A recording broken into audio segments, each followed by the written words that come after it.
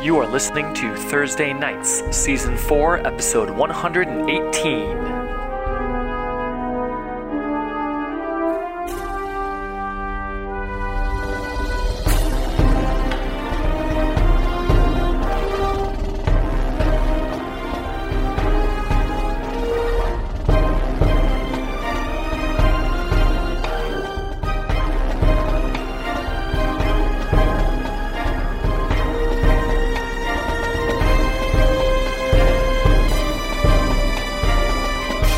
The sun rises on the flying castle atop which Snowbane's gift and its sizable crew at the current time is sleeping. A new day dawns.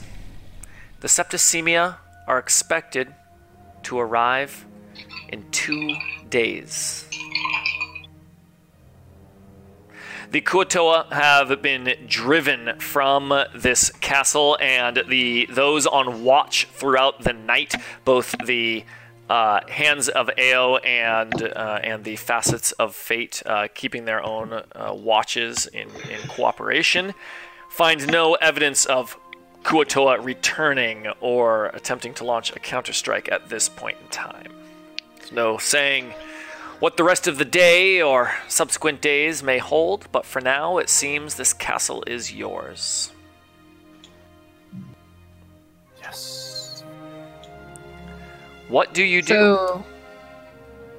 So we definitely spend one night resting. Is that right? Long rest? There was nighttime when you arrived and drove out of Kuo-toa. After that, you slept. We've got a fishman locked up in the... There is a fishman. In the dungeon. He's in the roost area. I would like to ask if there aren't any more threats that are near term to jump forward to kind of a council, assuming we've cased the joint, assuming that we kind of have full ownership of this place, and we're sitting kind of to discuss more formal plans going forward, assuming a lot of the nitty-gritty has happened. Is that something that people are interested in that we might do? The nitty-gritty of what? Of just getting completely combing this place, seeing what else is around. So what you should do is, when I say what do you do, say you comb the place. Say you go through and systematically, what are you trying to discover? Sure. I think establishing let me clarify. Are you trying to avoid a corridor by corridor exploration type thing? Yeah, and get to talking about the Septicemia soon. Great. Yeah. So. I'm prompting you with what do you do, and that can be a lengthy action. So yes, tell me what it is that you do, and we can. If Mock is leading that kind of sweep of the tower, Drewston will definitely join in. Same. Cool. Bear dozen. A sweep of the tower finds that indeed the Kuo-toa clearly have been living here for quite some time. There's a lot of evidence of this just place being a home for this tribe of Kuo-toa. But there's no evidence of them being here since you drove them out last night. This tower has let me count them real quick because did I make copies of them here? Yeah, so it has 1, 2, 3, 4, 5, 6, including the roof. It has 6 floors, including the roof that you're on here. By the way, here is the daytime roof. Oh, it's daytime. Yeah. Should we move over to that map, or I don't know if we want to swap everyone over to the map. Do some of them go below the water level? Oh, that was amazing. What? Holy shit! There Did you the world move for you? Do some of the floors go below the water level? Do some of the floors? Good question. The very bottom floor. Let's see. I'm gonna pull some out for illustration here. We'll use this half of the board. As you explore, you learn a few things. There is a floor that connects to the. Just bear with me while I just throw this shit on top of our board. There is a floor here that has. I'm gonna turn off the grid so we can just see it a little better. Or grid projection. There we go. A little prettier. This is the entrance floor, and it is currently, what would you call it? Moored to the land. There is an extendable sort of bridge slash gangplank that comes out from the ground floor. It is in very poor repairs. When we're looking at these pictures that I have for us of the map, these are Drewston's sketches, and these are Drewston's mind as he is exploring this place, as he looks through and being a, by far the most ruins delver out of anyone. This is his wheelhouse, the archaeology of seeing a place in whatever state it is and truly understanding what it looked like when it was in its heyday. In its prime, they would have chopped carrots in here. Yes, specifically they had carrots and a strange carrot chopper and a French maid left her little outfit here in the bed. It's true. A French maid. So this ground floor is where it is still connected to the land. There is a modest island, about probably 8 times larger than the castle itself, just as far as square footage. That the castle is attached to. That's a perfect home for a bunch of Kuo-toa. And yes, the two layers below it still have an enchantment active that keeps the water out from flooding the chamber. And as you enter down below, you find. Oh, that went to someone's chest. There we go. Oh, okay, what's happening here? We're going to get rid of this one. Here we go. You find this strange room. The second to bottommost floor is a huge mechanical apparatus that is clearly the cornerstone of how this flying castle was meant to be powered. It seems to be a gigantic steam boiler. But this was kind of late to study this further, but I'll hold on till after our encounter with Scrimcorn's old friends. And at the very bottom, a chamber that, by not as obvious to Drewston, takes a while for him to fully gather it, but fairly certain at the end of the day that this place was meant to hold some sort of drake or dragon or other large creature that would provide the heat in order to power this entire castle. Gods, the evidence of such a creature being there is long gone. What monsters would harness the power of a living creature to fuel their flying machine? Truly abominable. Truly. Who would do such a evil creatures? Was it like a red dragon, you think? What do you think, Baron? And Baron checks and sees where's the nearest red dragon within 30 miles today. It's in the room. Did a stealth check. Right behind you. Oh, I deleted that the ground floor, didn't I? Well, crap. Means I can't get it back. So Control Z. The tower crumbles. No. Any red dragons within 30 miles, Greg? From here, no. No red dragons within 30 miles. That's true, because we're out Super cool. As Baron checks.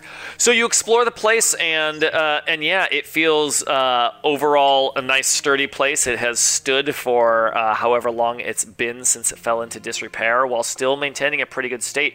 Some of its enchantments still active, such as the bit that keeps the water from coming out, perhaps. It's hard to say if that enchantment was put there out of a necessity of the way it was built in place at this location, or if perhaps it was designed to touch down in bodies of water, which also might explain why it was built in such a place, other than just the obvious seclusion that was likely a factor. But other than that, amongst the Kuo-toa belongings, for they left in a hurry, you find a smattering of gold, but nothing to write home about. Dear Mum. Found some gold. Fish gold. It's a total, once you get it all added up from various different areas in there, but totals to about 75 gold. How about the Kevy B? fish shaman's staff that we wrested from his corpse? Hang on, I just want to make sure Kevy B got that. Yep, I got it. Okay, good. what did you ask, Sam? The Kuatoa shaman had a staff he was operating with. Was there anything particularly special about that staff? I remember Bearjaw, I think, grabbed it and hung onto it. She did. I left it in the toilet. Oh, well, Baron was curious. Yeah. Well, if it was wielded by Kuatoa, then it would be proper to call it a fish stick. Yeah, a fish stick. The fish stick is non-magical. I love fish sticks. Great. Just curious. Just a stick. So then Drewston will definitely take it. That's definitely on the reliquary. What are you laughing at? It's a great reliquary. I love fish sticks. I love them. You say, take I a love whiff them in of my this mouth. magical staff. All right, so that's what you find in the castle in exploring it. There's the row of ballistas. The layer of ballistas are mostly beyond repair, but perhaps with enough time, one or two of them could be brought to working order with some significant repair work. I don't like the idea of just moving one of those and pointing it down a flight of stairs. Don't know what I mean? do that. Anyway, one logistical thing, just because I hate to get into the how much is a dwarf weigh kind of thing, but you mentioned before there was a 30-foot drop, and you talked about the floors from the roof. Someone From the falls roof, off it was there. 60 foot, I think it was. For some reason, I thought we said 30 at some point, so I wanted to double more check. than That's 60, I believe, is it. So it is 60. Okay, cool. So just because I want to understand, because this is a realistic likelihood. If someone falls off the roof, how much damage is 60 feet? How much damage is a 60-foot drop? I think it's 1d6 per 10 feet. And then falling into So water, how does 60 that change? So it'd be 66 if they hit the ground. And hitting the water is the same. Hitting the At water that is the same. height. Okay, I'm gonna say, just to keep it cool. easy. Is there any kind of And check make to sure reduce that when you? clench your buttocks when you fall into the water, so that water does not rush up and damage your internal organs. Scrim has a That's good advice. naturally loose buttock. It is 1d6 for every 10 feet. Naturally. Just cram And some yeah, so- moss in there. And I just because I remember in the 3rd edition or whatever, doing a dex check to reduce damage or take off 10 feet. Is there anything like that in 5th edition? Or is it's just straight 66? Or 10 feet? It's 66. You know what? Jeremy Crawford says that he just halves the damage when falling into water. So let's go ahead and do that. Perfect. Sure. I love this, Aurora. I want us to chuck some people off, so I would love to just have that ready to go so we can roll And Ted knows Featherfall, or at least he did last time he was in a big tower. it. It's true, but it's it's another Or was weird that- item that he has to do something with. Was that a lie, too? Yeah, that's true. What's that? Yeah. The only way to yeah. find out is to chuck him off the edge, right? I cast Featherfall on you guys. Yeah. Yeah. Turns out we all Only- died that. All right. So you guys, you explored. Eric, you were going a direction. Did Eric? Mock. Did Eric step out? I think Eric Oh, wanted basically. Let him I'm come preparing back. a new Oh. drink. There we go. I'm preparing a new drink, so I just put it on mute for a second. All right. Well then, are you ready to Yes, go? but if we are kind of concluding the search, I'd like to kind of say we are on the deck. The below decks of the gift are pretty crowded for the amount of people that are here. So I think we're all kind of above decks on the rails, and Mock's just sitting, kind of leaning against the ballista, smoking his pipe, thinking, and says, "All right, this isn't the most straightforward of battlefields. It could come from the sky, come from the water, come from not the land. We've pretty much ruled that out. Scrim, where do you think they'll come at us?" Hi, if this was you, how would you attack us? Says, well, to get to us, hopefully we'll drain some of their magical abilities with them, to my knowledge, not having any kind of airship. So to get out here like this has got to cost something on their end. So there's that. Flying would make the most sense when it comes to arriving on here. I mean, can't imagine them, well... Now they could turn into a fish or something. Turn into a Ted fish walks in and says, yeah, but what if it was like a better version of you? What would you do if you were much better? That's what they are, right? I wish you were better, Dad. Oh, God. Yikes. Scrim pauses for a long time and says, fair point. He says, we've ruled out the land. We should prepare for them coming from the air or sea. So, at the very least, we could seal the entrances close to the water or the drawbridge or any of the entrances on the bottom levels. It would seem wise, so they'd either have to climb up the walls Mock or fly does, to the top. regard Ted with a long and loathsome glare before saying, Ted perhaps does bring up a good point. The most powerful enemies we've encountered so far seem to travel vast distances just because they simply want to. Is there a chance they just step out of thin air and put a dagger in me back? Will they have to travel as an upstanding and logical being does? Well, We maybe know we that wait on the inside of the tower. Edith steps forward. Where's Edith? Let's have her actually step forward. Here you go. No, stop it. Stop it. Edith steps forward and says, we followed them all the way from the Sword Coast.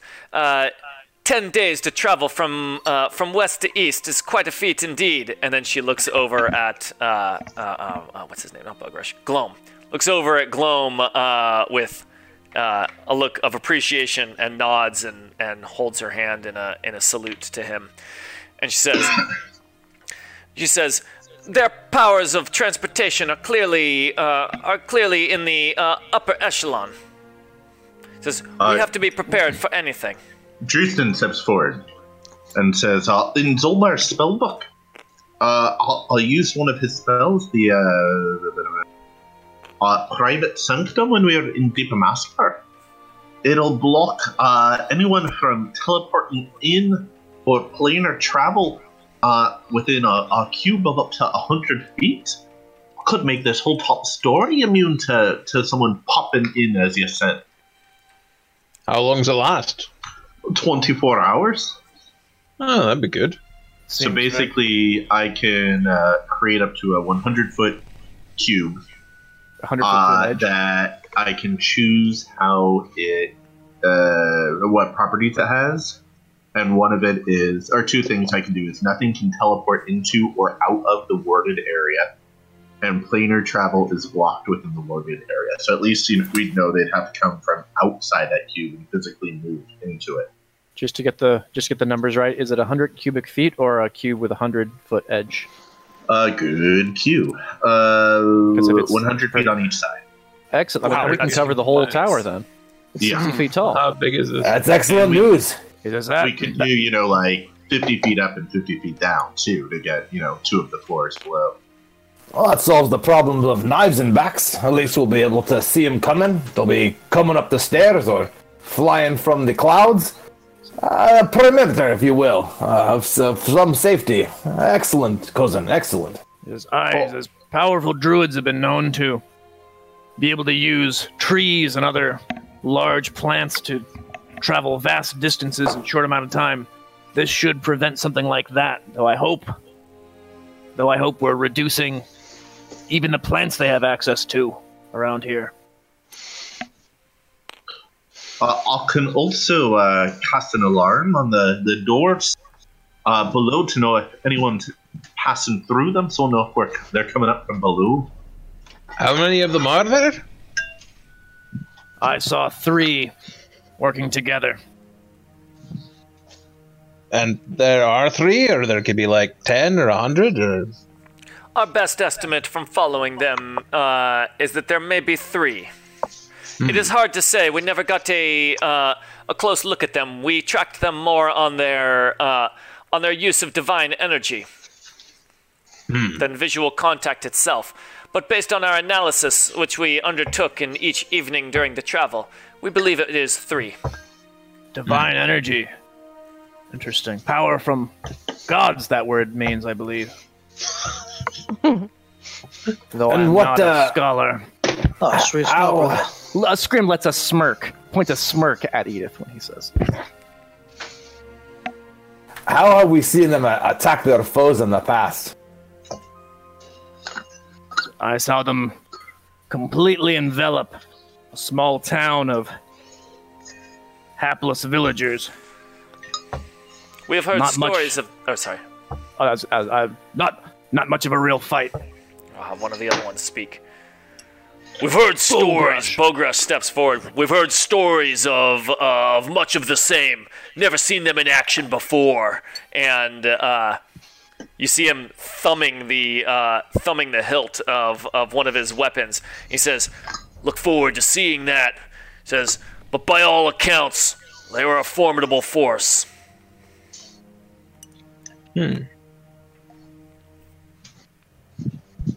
Well, should we try laying traps or something, or just get well rested and make sure our swords are sharp and hide ourselves in a room and wait for them to show up? So there's always ought to be built. You shan't waste the time. So how about... I like the idea of having a little bit of a safe safe wall for our backs. Why not try to seal up any of the lowest entrances? Put an alarm down there.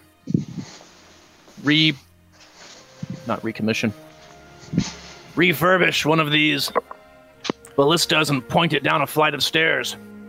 But try to concentrate the fight in one area. If they're coming for Bearjaw, that's at least one thing. I'm just thinking of that lightning you seem to be so fond of calling down from the skies. Maybe fighting them on the roof would be ill-advised if we fought them on one of the lower levels.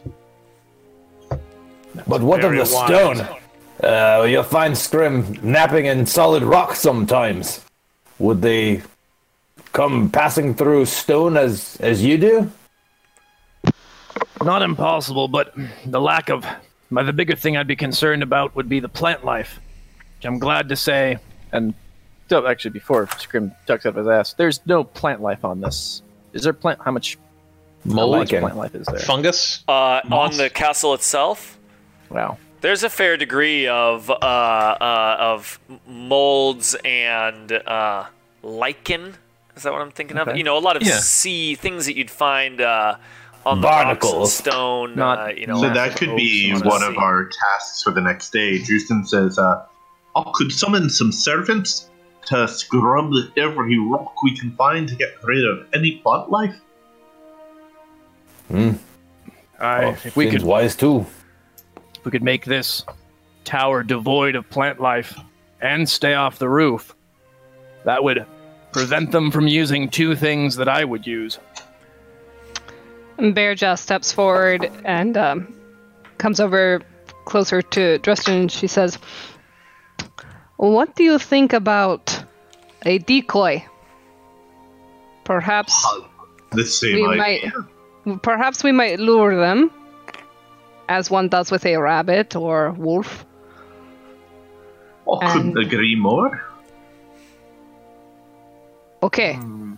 We do know they are coming for Bearjaw specifically. Like they want the Allspark or something, or the Godspark. The Allspark, that's transport. They come to kill her.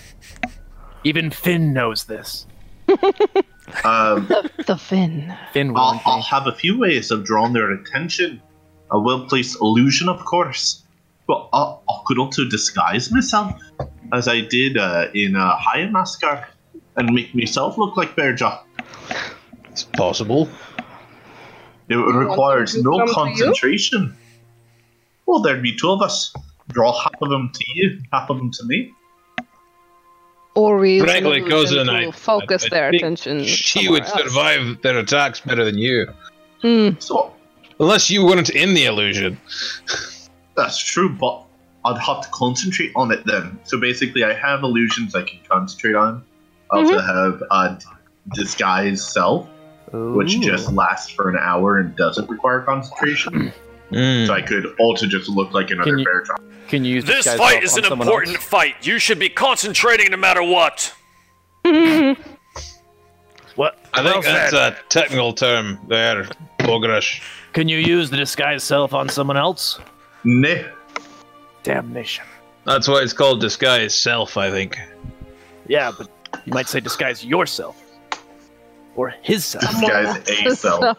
Their self. Oneself. Disguise oneself. That still all seems like the person. Anyway. As it might. I would say that this is a bit of a unique fight. Unique because as long as, or for most of the time I've been tromping around the countryside with you folks, I've been on the outnumbered side of things, which is not typically my preference. And Here's a rare come opportunity through. where we have numbers. And when we have numbers, we want to make sure we take advantage of those numbers.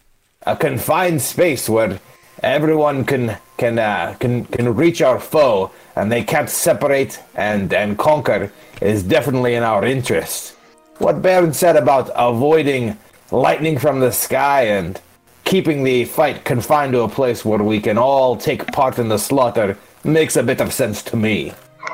What if we did a bit of construction work on the floor just below where we fought the Kuatoa? The ballistas are already there. Maybe we could, point a couple in a convenient spot about the battlefield. Point them inward. Maybe deconstruct a few walls or something to open the place up a bit. Is as I am particularly interested in us refurbishing a ballista, because I think that it would be wise for me to not rely on my abilities derived from the witch's power. How much of your power is derived from the witch's power? Everything but my looks. Well, that's unfortunately. I suppose that was derived from Ted then. That's no good. Certainly. And Scrim says, but Ted put me walks behind in a and says, ballista. Did you guys say my name? Aye, we were talking poorly about you. It says, hey, son! He just walks into the middle of the group. He says, your dog out there, that's a great idea. Chicks love shit like that. Are you talking to me? Oilvin's just he's not looking at him. What, is this someone else's inky black dog? It's my dog. Don't touch my dog, alright? And then he looks around the circle and says, you guys having a meeting? What do you want, Ted? I've got a lot of good skills for Ideas. the upcoming battle, so you just call on me if you need anything. I'm not so much for the planning part of things, so I'm gonna head back out and pet that dog some more. But also that fish guy's pretty amusing. And he just walks out You as should he's probably saying deal whatever you're going to do with him, Justin. I love the idea that Ted takes the fishman under his wing and just trains him to be a bro. Ted, do me a favor and write down on a piece of paper the things that you're good at, and we'll take that into account when we make the plan. How does that sound? What's the matter? yeah, He's sure, just gonna leave when it counts anyway. You got a really, really long scroll? How about things specifically related to a fight? Oh, smaller scroll then. You got a smaller scroll? We'll fix you up. And he's gone. Judson says, speaking of the fight, we are sending a Snowbane's gift away during this. Am I correct? Keep it protected from them. Is I agree with that. I think keeping it away from them, even if it's protected a bit, I do worry it becoming a target. If there's some way we could use them as we can contact them. We have the speaking stones.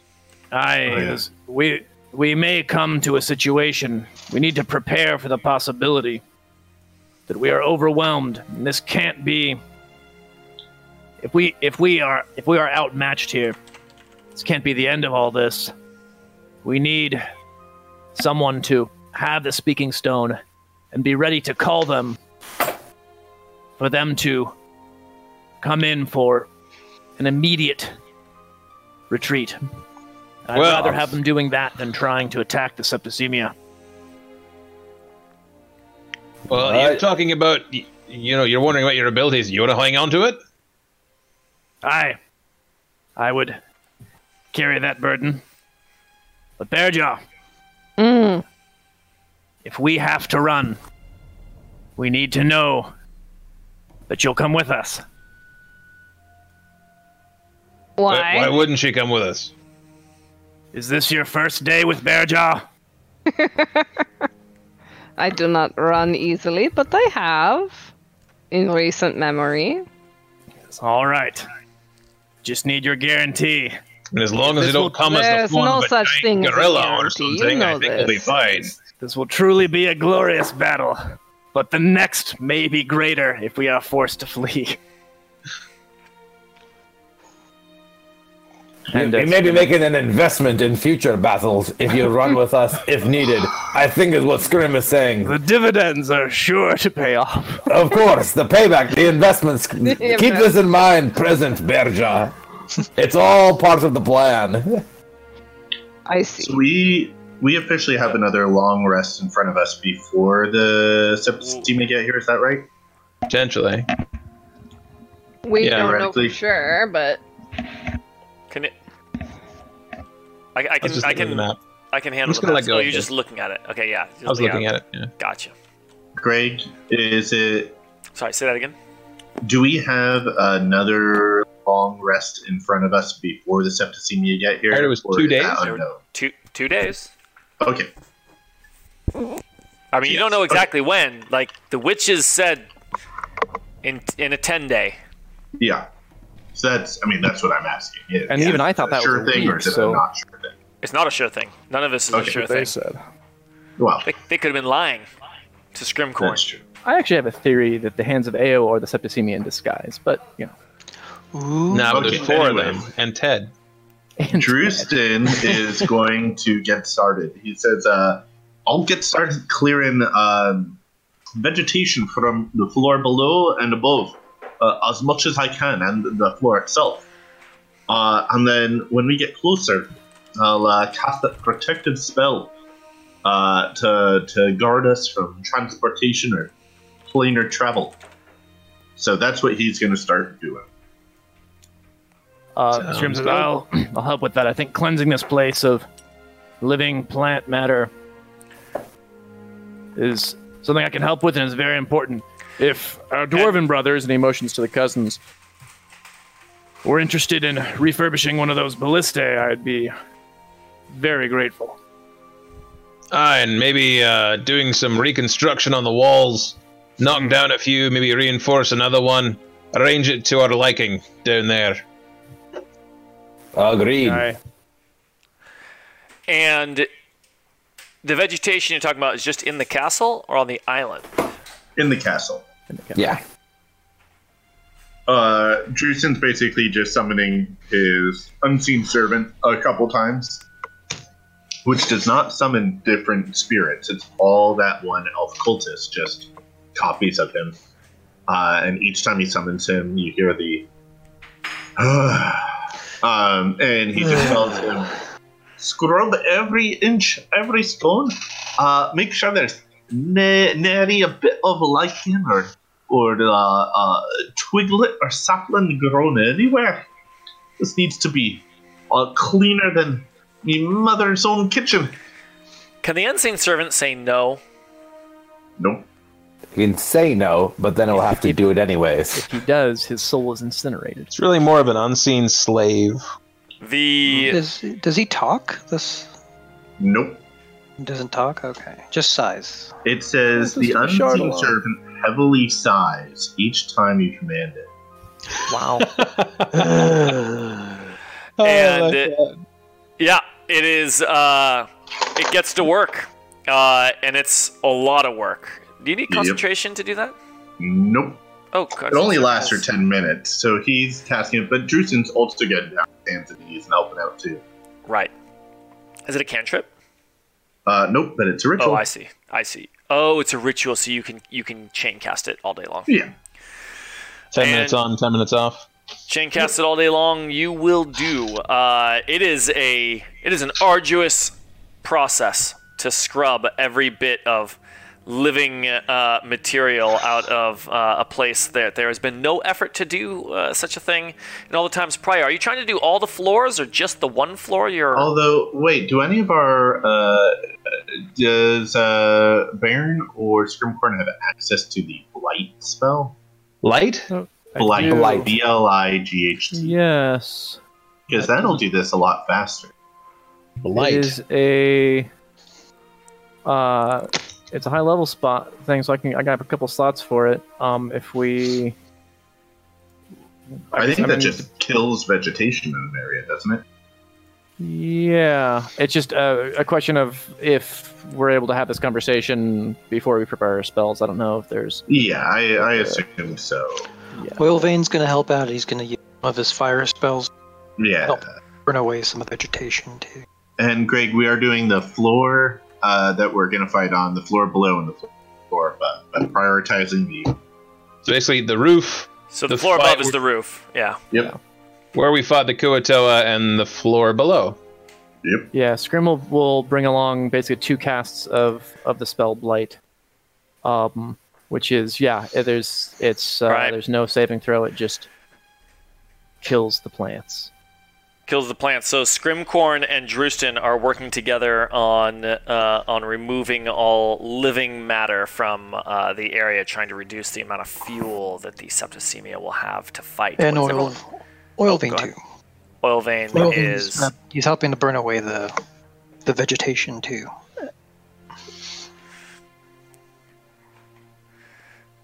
Ted is following Oilvane and Scrimcorn around as you guys do this. He is not contributing. He is, but he is helpfully pointing out all of the plant matter that he finds. And says, there's another spot right here. Scrim lets out a sigh that is identical to the unseen servants. And gets to work on that bit. What's Baron doing?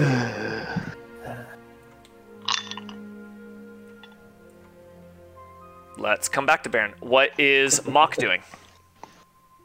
Mock is... He's starting to work on the architecture, leaving the ballista to Baron. He is taking a look at what of these walls are load bearing, what he would have to reinforce using maybe some a smattering of the paints, and the goal is to create a battlefield that most kind of, I would say that most suits their needs. And here's where I had kind of have a question. Do you want us to make explicit choices now about what that means in terms of overall battlefield layout?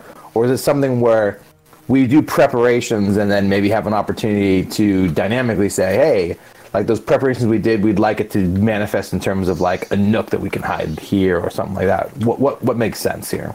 I'd like to know what you're doing. Sure. And you don't have to be extremely specific about it. I'm trying to get a better idea of even the idea of what you're doing. Sure. So, in terms of the benefits of controlling the battlefield, you're creating space. So you're creating open space where people can attack. So they have access to fight. All 3 of these beings, at once, and potentially create some pinch points where we won't get flanked and surrounded by any of them. Perhaps even some places that we can hide, take cover from. So creating, we're literally creating, clearing lines for to be able to target people, especially for range attack, and creating defenses that can be, retreated to or gone to as needed. I know it's not an enormous space, but... Yeah, so because it's not an enormous space, I kind of don't see a way of doing that without drawing out what you're trying to do here. I mean, you only have so many ways to modify this in the time given. The reason why I asked is because what Mock might come up with in a day is a lot different than what I can come up with in a few minutes. True. True. But that's also a little bit the name of the game here. Totally. There's a combination there, right? If it makes sense, for Mock to have a sort of thing, then that can come up later. But for now, I do want to be, what are you changing? Because I don't see a lot of options here personally. So I was thinking knock out some walls, make it more open, make it bigger. Yeah, what Sam's saying, like making it completely open, and then creating clearing out the beds, getting rid of all the rough terrain. I'm thinking about machine gun nests, right? Like places that we can go to that are secure, easy to take cover, easy to hide behind, breaking line of sight and effect for spells, which is a clear concept, that we've engaged a lot of times. Even thinking about barriers that can be dynamically thrown up, like things that almost can be spring loaded, like you hit something and something just comes up to block whatever, a blast or this or that. These are just physical contraptions and fortifications that might be used, implemented around the edge of an open space. We lure them in the middle, they're in the middle, we're on the outside, strength in numbers, we pummel them from relative safety, is kind of what Mock is thinking about loosely, if that makes some sense. Yeah. Sketch it out at least, but you don't have to be totally clear about what it is, what the actual contraptions are, but I'm getting the idea here. Yeah, cool. Battlefield defenses, essentially. Yeah, I'm not going quite as deep as Home Alone, but I'm not going there either. Yeah, so, I'm hearing it. Yeah, you're hearing it. Okay. Yeah, imagine could we take out this wall? That wall's gone, and take out, maybe we'll leave that little room there, take out that wall and take out that wall. Now this is much more open. We've got a little more space in here. Clear the beds. We could keep this little room and this little room, the kitchen. That's got maybe some holdout areas. I don't know. What do you think, Monk? I like it. I think the idea of opening up the space is really good. As it stands, getting caught in whatever one of these hallways with a really nasty guy and not being able to move or have someone else come to the aid is would be a really bad outcome. Yeah. So exactly what you're saying of creating this we would basically even fix the doors. I guess even my feet securing these doors so it's just one space. So I want you to do it.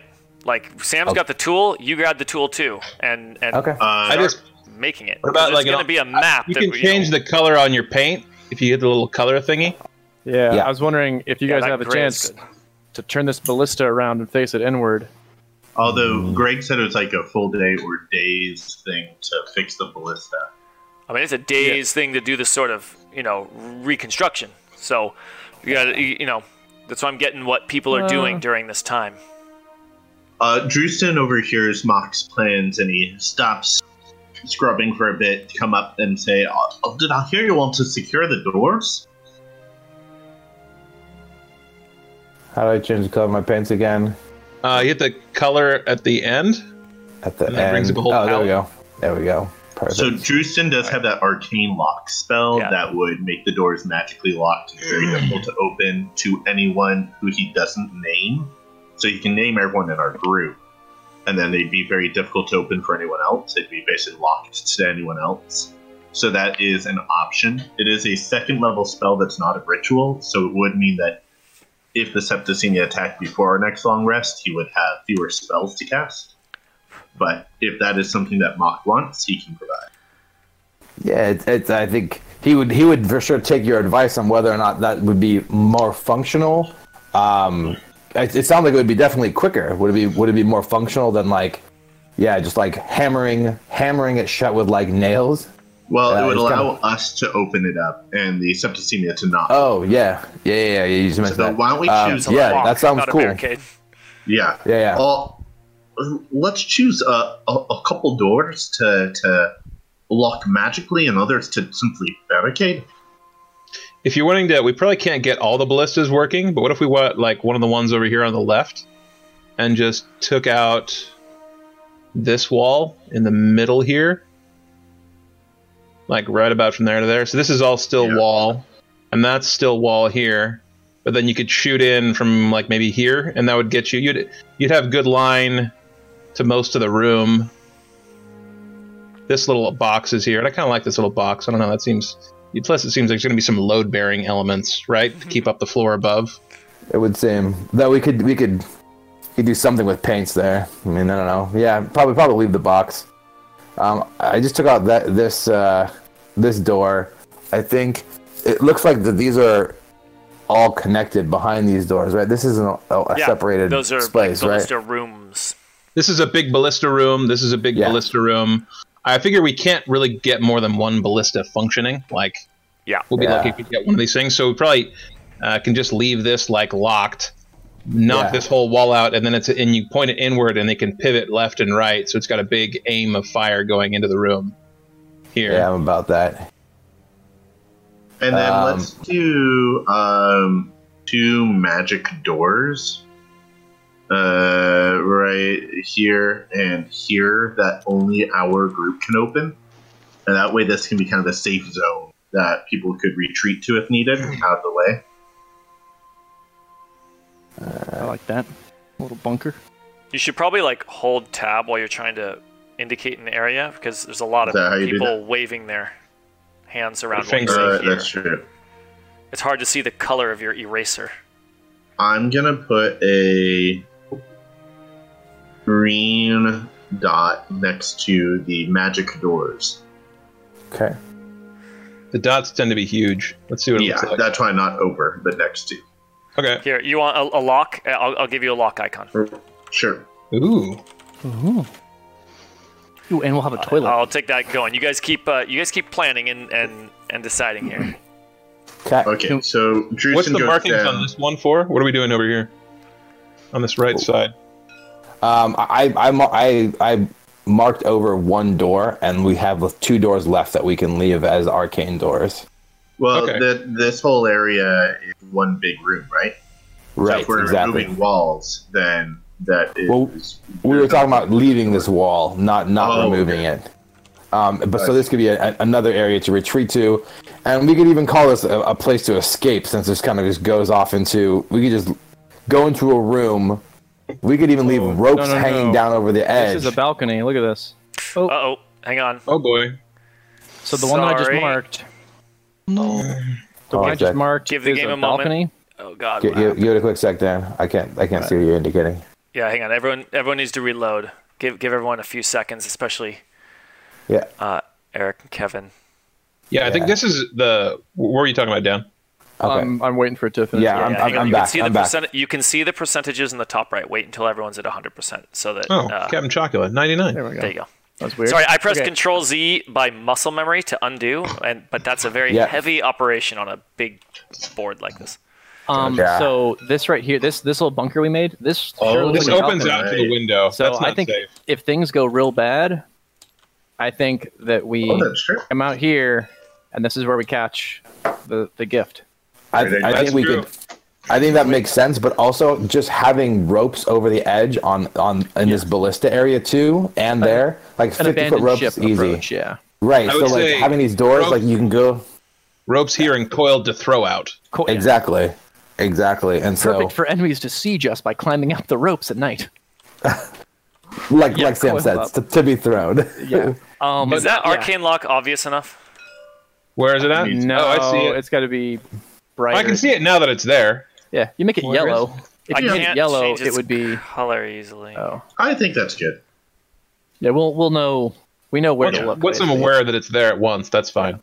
But yeah, basically, I'm gonna tell. I'll fix it.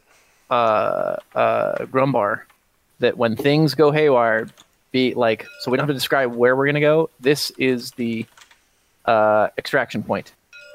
So come to this balcony. And you don't have an issue with Mock just walling this off right here, creating no hallway right here? Mark it. Where at? Do a hit a tab button. Yeah, we don't want them to be able to go into a place where, like, we lure in and it's just like one-on-one. I don't know where you're indicating. Yeah. Tab just once where you're... Yeah, you need to hold tab and wave your hand around so we can see your line. Hold tab. The tab makes a little pointy arrow thing. Oh, gotcha. Yeah, there we go. Okay. That's if you do it once, but if you hold it down, it does a big line, which is oftentimes... Okay, so you want to block off that hallway. Yeah, this hallway gone. Awesome. Love it. We want to make sure we're not... These stairways, if I recall, were dead stairways. These were all blocked, right? The ones on the. I'm just gonna that draw side. gray. I'm just gonna draw gray across here. Gray across here, real quick. Wait, Greg, Okay. can you confirm that? Were these blocked off Yes. all the way down? Yes. Can we go a dark gray Then- for that? Just because that They're we can use another collapsed. color for open. Yeah, let's get a thing on the board. Oh, So yeah, Eric, I can work on that. this drawing right here, I don't think this necessarily. This thing is blocked off. So do you still Right, want to but block I'm off? saying I don't want the hallway. I don't want them to like Oh, you go want down the here and then like shoot from here and like, oh, we got to go get them, and then now we're I see. even in the small space here. Want to Makes make sure sense. it's all open areas with a lot of access. Even this here, I'd like to. Even this right here, I'm gonna fill this in. Scrimcorn's going to ask the Hands of Ao if any of them have siege weapon engineering knowledge. To see if they would have the time. Basically, if the dwarves doing this renovating, to see if the Hands of Ao could maybe refurbish one of these ballistas. Bogrush steps forward and says, I do the construction. Says, but this is human make. Says, could use assistance. I think we could get it done. As if the final product was of an orcish variety, I would not be offended.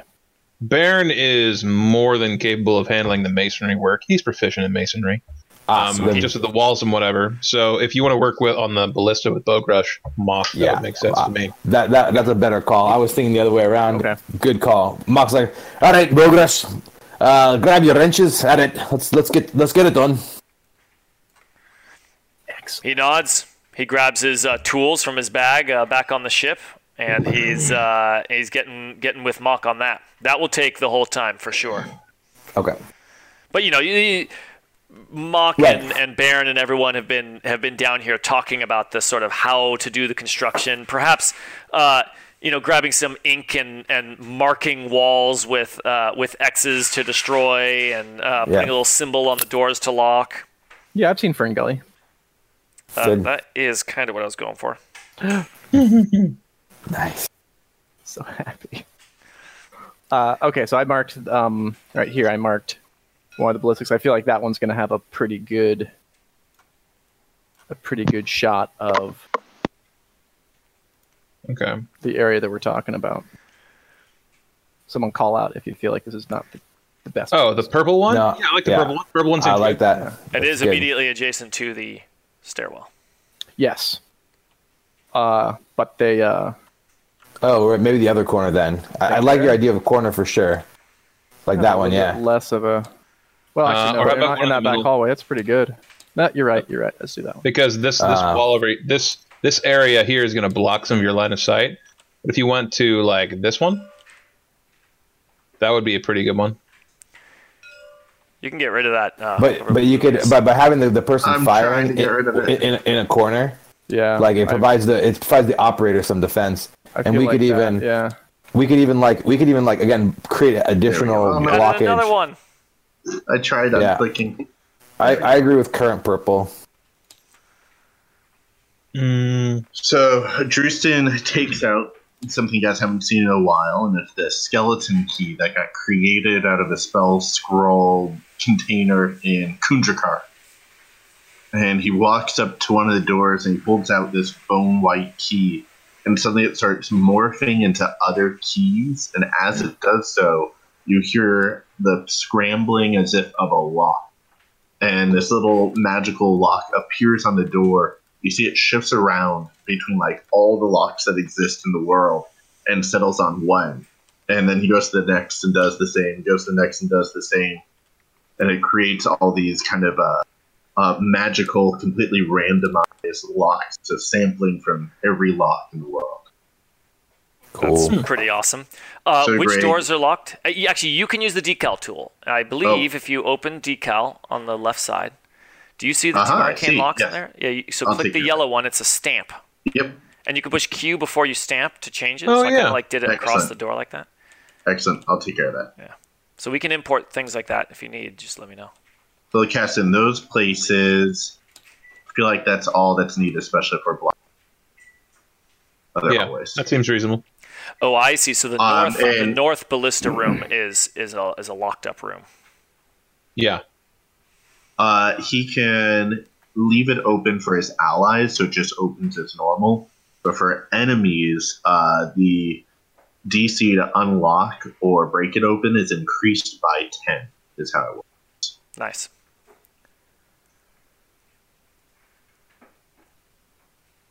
Okay, and what's this thing here? The black here, I'll make that darker. I think that's let me go. Sample. Well, you can also answer with your words. I still don't know. Sorry, yeah, it's just he walled that area out. Oh, I see. It's blocked off. It's a wall. Yes. Yes. Yeah, for the Greg, stairways, is the I music did this. still on? No, the music stopped. Thank you. I knew something was wrong. It stopped when you did Control Z, I think. You're right. Something did feel off. Oh, is the purple a ballista? The purple arrow? Yeah, Yes. Yeah. that's funny. The black is not very black. That's fine. Oh, I did black over here. Yeah, that one worked. I was just trying to select it on my thingy. You go bottom left. Oh, gotcha. You made it. You did change what the transparent, black is. didn't you? There we go. There, Right. that's walled off, and that's walled off with stone. Alright, I feel like between using the Arcane Lock and then using his Unseen Servant himself to scrub all the floors, or the 3 floors, that is Drusen's basically whole day. Yeah, I agree. So the day is spent preparing the battlefield. And also taking all those beds and heaving them out that window. Oh, really? Which window? Oh yeah. The one that's the big balcony here that leads Oh, out. there. So that's That'll good. go right That will onto fall the down drawbridge. and destroy the bridge down below. I mean, 2 birds with 1 stone. All right. So Awesome. Boger says, "Nice." Yeah. Yeah. so work as. Bed barrage. Oh, did we lose the feed? Hang on. Give me 1 second here. In which case, I'm gonna wipe out these beds. Get them gone. We want a clean slate and no plant material. No plant material. I think that's gonna be nice. I'm gonna bring along. It's showing three little okay for me. movement. Oh, my dinner is ready. I will strive Little to eat din-dins? this while other people are talking. Little din-dins for your temple. Nice, bare, boring stone, like a good dwarf likes. Yeah, good, clean field of empty stonework. I Beautiful in its am simplicity. blown away how able we are to make like these understandable like huge modifications. You couldn't do that in a with a real map, even if it was laminated. Like trying to mark all the stuff that's not there or fill in with gray would just be not possible. Careful with That's that kinda eraser cool. because it'll erase the whole line. Yeah, erasers are dangerous. In real life too. Okay, so as I was saying, so the stream dropped for just a moment, but it seems like it is back now. Thanks, guys. So the day is spent beginning the renovations for this place. Both there are 3 sort of significant efforts going on at once here. The masonry work to remodel this place, the major construction, removing walls, adding some walls where you want them, or at least barricades, is one. A second one is the attempts to get a ballista back into working order.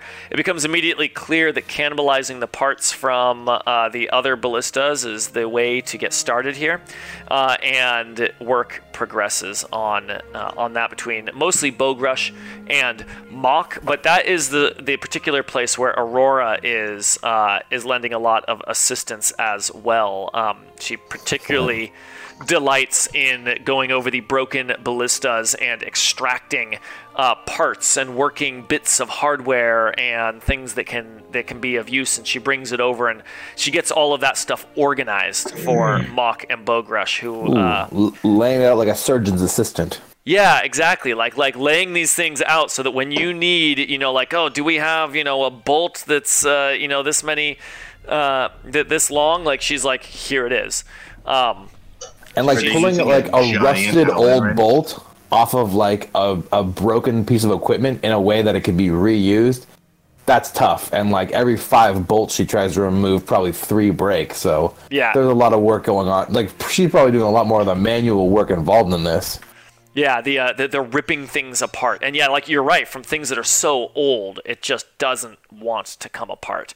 There is not an insignificant amount of use of shatter spike in the in this business, as you see her experimenting with, sort of like wedging the blade into like a piece and then just stabbing it in quickly as there's as you hear the splintering of wood and almost a small explosion taking place, and she's able to rip a part off and then extract out the thing she was trying to get. Shatter Spike, the multi-tool. And then thirdly was the removal of all of the plant matter, and it does indeed take all day to do these 3 things together. The masonry work is not complete at the end of the day, but pretty far along. And although you could just work into the night and get it done, but progress is moving pretty quick, as all of these things are happening. Grumbar and Essen, as well as Edith, are all working on the balloon up top, tuning it up. There was some additional minor damages caused by the teleportation as they work towards getting it in tip-top shape, because if it is to be an escape vehicle, if things go very poorly, it would need to be in the best shape of its life. Its short life so far. And then go ahead. That evening, Drustin is going to... Well, hang on. Not before the evening. Kalen, I didn't hear what Bearjaw is up to with all of this. Well, Bearjaw is a little bit restless. She's not really settling on any one thing. Everybody sees her for a little bit. Like she kind of shows up and checks on Fishman and Ted, and making sure like no fishy business happening there.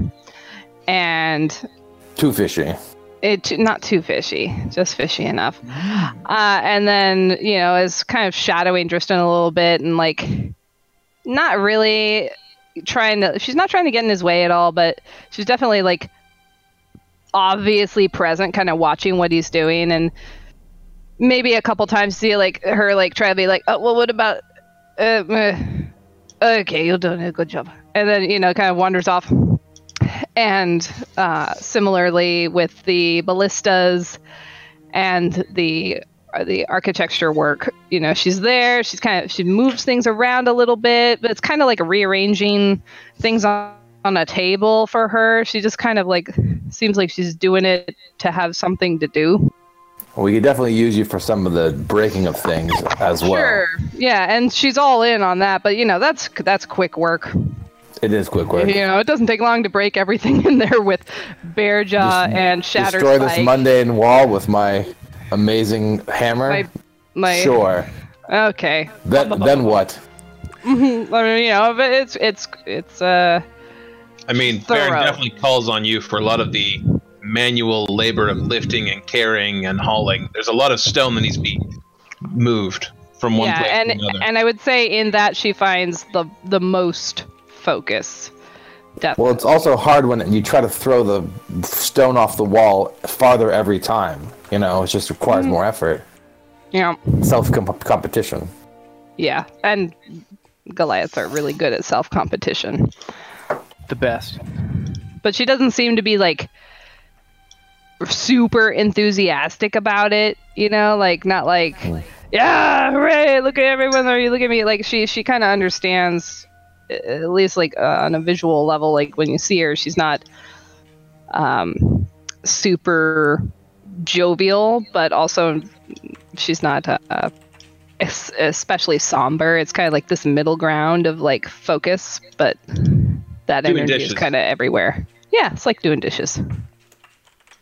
And as you're halfway, as you've been doing this for a couple of hours, Valden walks up to Butters. I'm gonna get to you.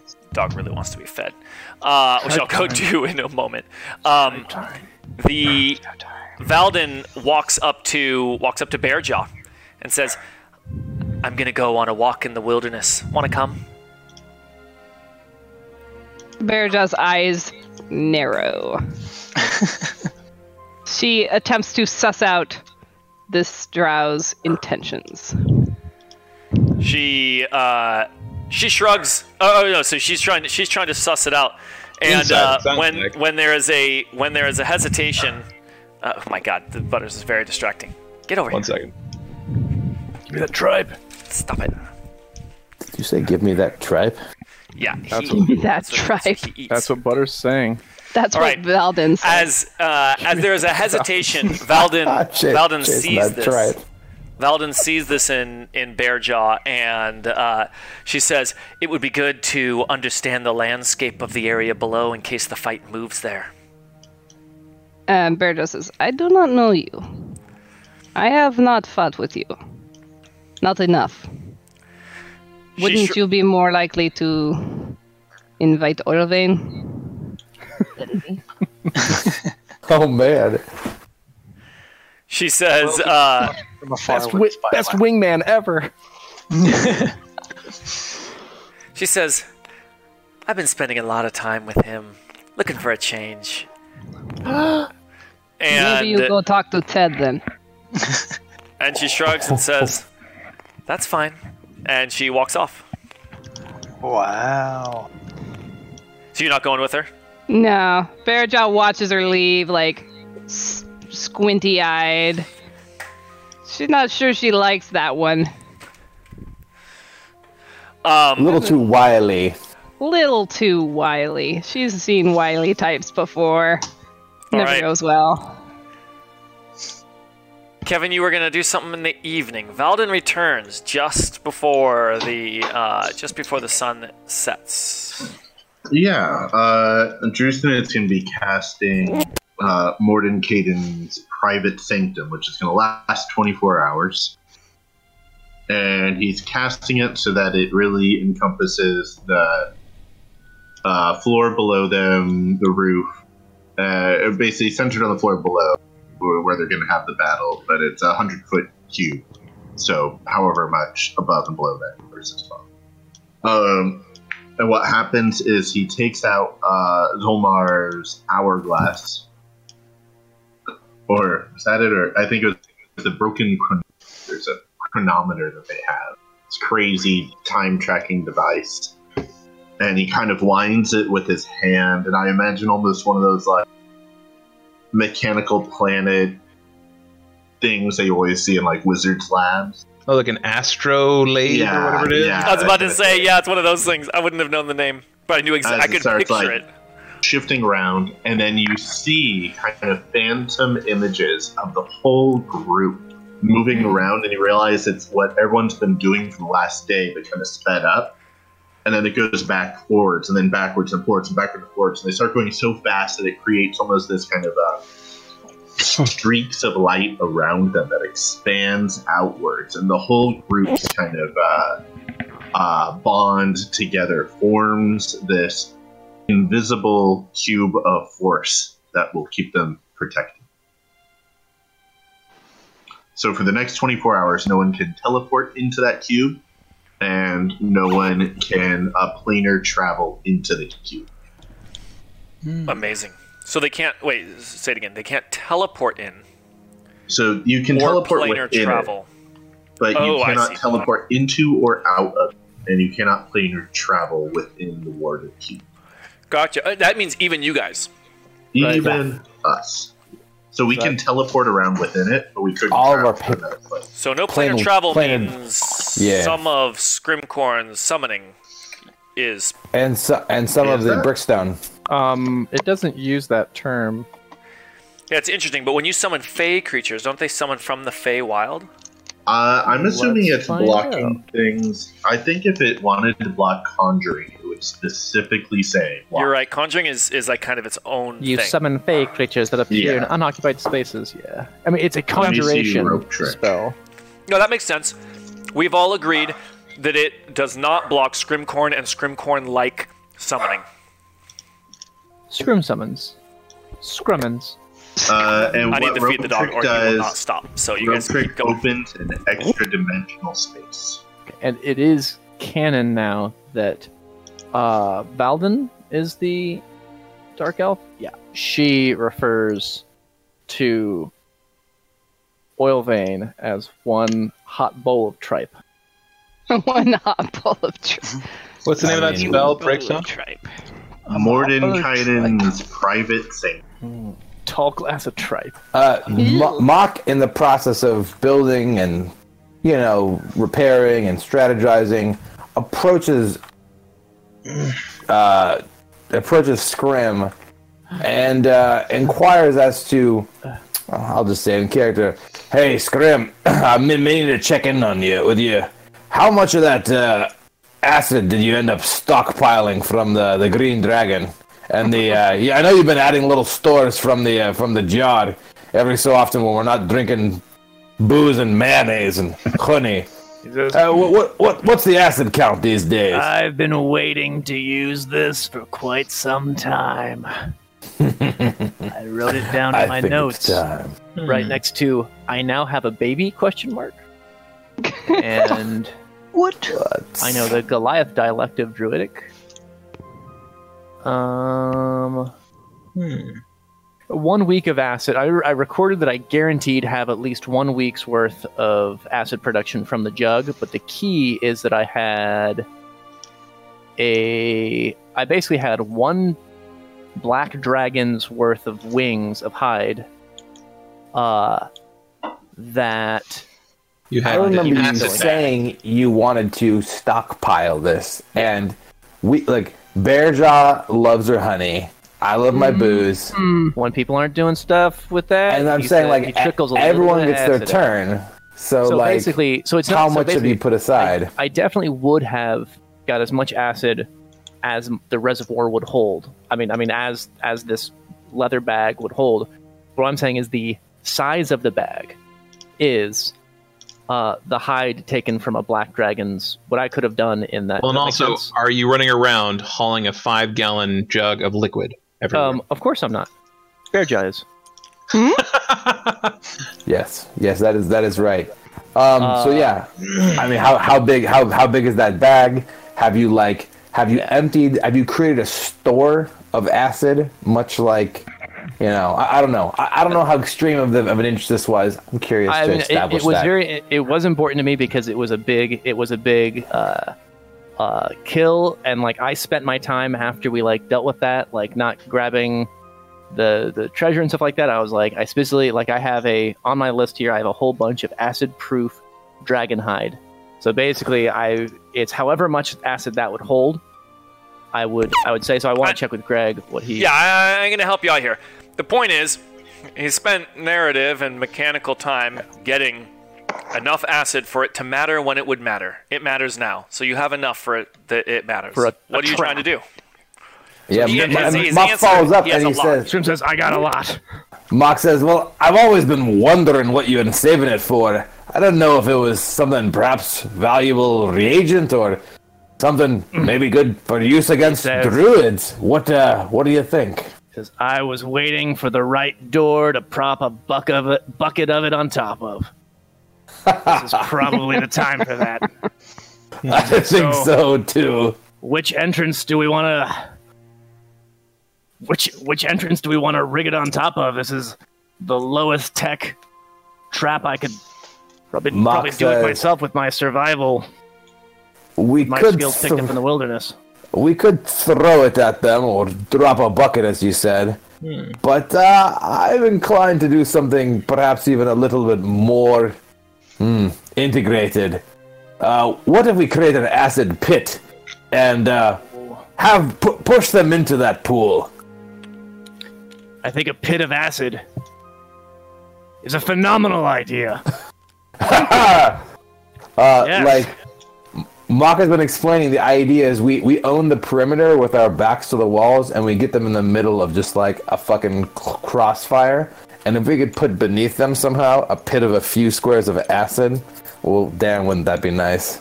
I mean, yeah, dude, just like break Yeah. like break some of the floor in one of this area, and basically the floor below put build a little floor on top, make a bathtub of acid. Illusion, put a rug over it. Like, I mean, there's a lot of ways to do this, man. Yeah, I've seen Swiss Family Robinson. Yeah, damn straight. I love it. Yeah, do we have the? I mean, we have the most important resource for it. Yeah. So where do you want to put it tactically? But what are you going to put the acid in? An acid-proof bathtub, obviously. I mean, we line it with the black dragon skin. But I've got a whole bunch of acid-proof dragon hide. Yeah, black dragon hide. I assume at the very least, those are the walls of the pool. So, what kind of time and or check would this take, Greg? Well, you've used up the day. This is all at the end of the day you guys are talking about. Okay. Yeah. Accomplishing most of what you guys set out to do. Tomorrow is a risk. Are you going to work through the night to try to get more stuff done, or are you going to save it, be freshly rested tomorrow, and hope that you have some daytime tomorrow to do it? Baron plans to sleep tonight. Bog is working through the night, definitely. Yeah, Drewston needs to prioritize sleep so he can cast more spells.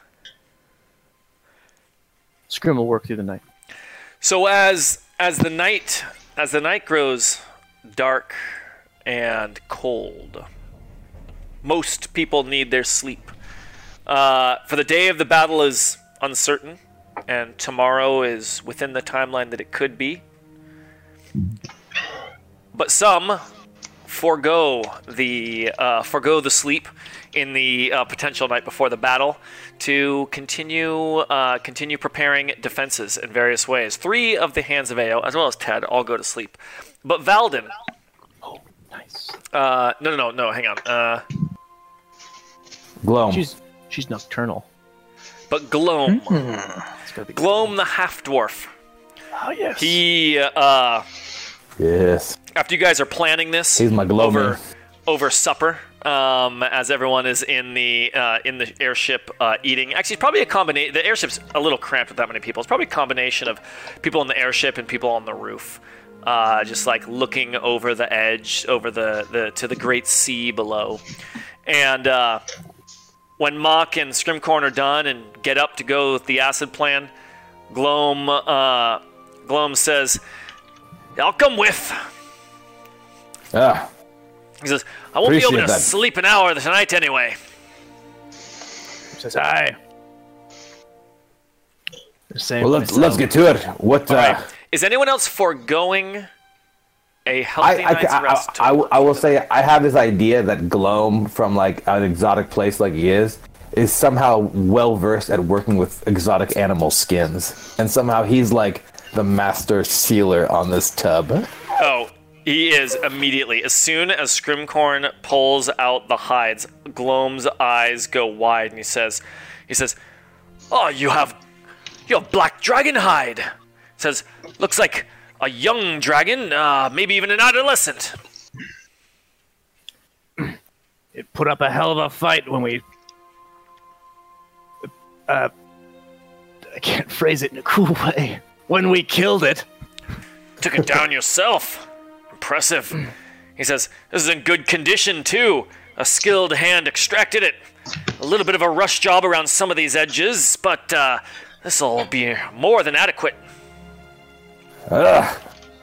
Lucky you have this experience. That was the one concern I had. I was simply going to throw it in the bottom and hope it didn't leak. Ha ha! Well met, Gloam. He says, "Well, that might work a little bit, but but you'd lose so much of this precious material through the cracks. He says, and it's not just the skill you need. And he plops down his pack and he pulls out like a canister. And he says, you've got to have the right paste. And he sticks his finger into it and pulls out this goopy bit and starts sort of rubbing it along one of the edges of some of the black dragon hide. And then he takes another piece and sort of puts it on like as if it's a glue. And he says, specially formulated, or I said, my own special formula. He says, won't let a single drop through. And he says, and can hold up to the strongest acid. You've got to let me trade for a vial of that before we part ways. He says, oh, for sure. I've got my eye on a couple of your things. Now Mock's excited. Good trading afoot. Who else is foregoing sleep to prepare? Perfect. It's none others. We got this. All right. Mock, Scrimcorn, and Gloam are working through the night. Others are, setting up watch up top, but working through the night. Of course, that means as the night goes on and on and on, this is some significant sort of masonry work and handling of dangerous chemicals and such. This is a tricky thing to do. But what you're going to need to roll now is... Oh, what is the roll? Exhaustion? That's what we were doing back in the day. Well, it's for exhaustion, but that's not a roll. Exhaustion is the effect. Yeah. Yes, Constitution saving throw. I am pretty sure you are correct. That is what I'm looking for. Hey, did someone lose their cone? Oh, no. I accidentally made a big mark on the board. Oh, well, that's going to mess it up. Who has the right... Oh, yeah, that's what I thought. There you go. Someone's going to have to fix that. The beds are back. The beds are back. Okay, Some of the beds have regrown. It's okay. Oh, no. Quick, over the side. Again. Gotta get the right color. Anyway, time for a Constitution saving throw. Let me go and let's go to the mechanics for this one. 5e. I don't remember the exhaustion. Mechanique. I'm checking it right now. Exhaustion.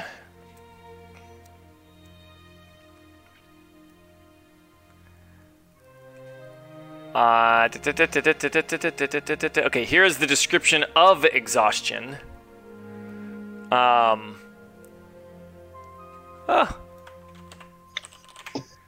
thought I'd be able to find this super fast.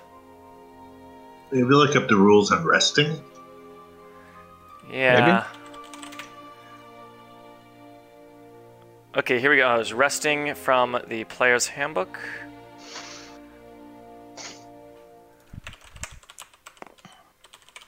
Oh, there's exhaustion for forced march. That's kind of that idea. Yeah. Yeah, we'll call it a forced march. It's going to take... You're going to work all through the night as long as it takes? As long as it takes.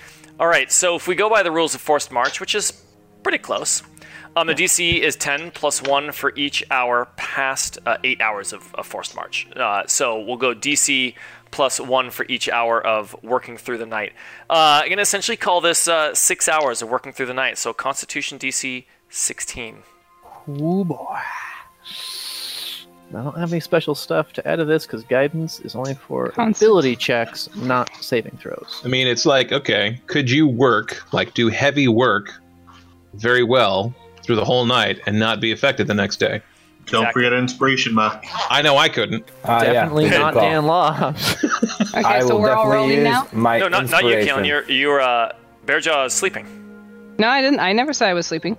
Okay, so I asked who is working through the night, and nobody answered. So I'm going to ask it again. I heard you say who is going to sleep to get a good night's rest. No, I'm asking. Did you not say that? I did not say that. Baron is sleeping.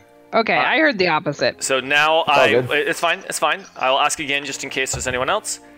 Who is working through the night instead of sleeping? I am not sleeping. All right. Yep. What is Bearjaw up to? So I know Mock, Scrimcorn, and Gloam are working on the acid pit. What is Bearjaw doing? She is carving her name into several stones in this place to like get it right. And then she sits down and is just focusing on the horizon through the giant looking glass thing. So she is just staying, like, intentionally not sleeping. Is that the idea, or is it she can't sleep, or what's? She can't sleep. All right. If it matters to you. It matters for the story. I see. Okay. Okay. Let's get Constitution saving throws for all of them. And I'm gonna do something again with Bearjaw in a moment. Can Eric roll his? Then we roll the inspiration die, so I have a chance to use it on my roll. Simultaneous. That work? Go ahead and do it. Wooden ball remove. I did not make my save. 10. Damn Use it. inspiration. That's a onesie doodle. Then got a 1. I think I got to re-roll mine. What did you? It went wonky. Okay, so we made a rule for that. It's fine though, but we trust Tabletop Simulator's die result. So you mouse over it. Okay. Whatever it says is what it says. That's fine then. Yeah. I don't care then. That way we don't worry because they can get cocked on one side all the time on this board. A lot of cocking They going on. always show.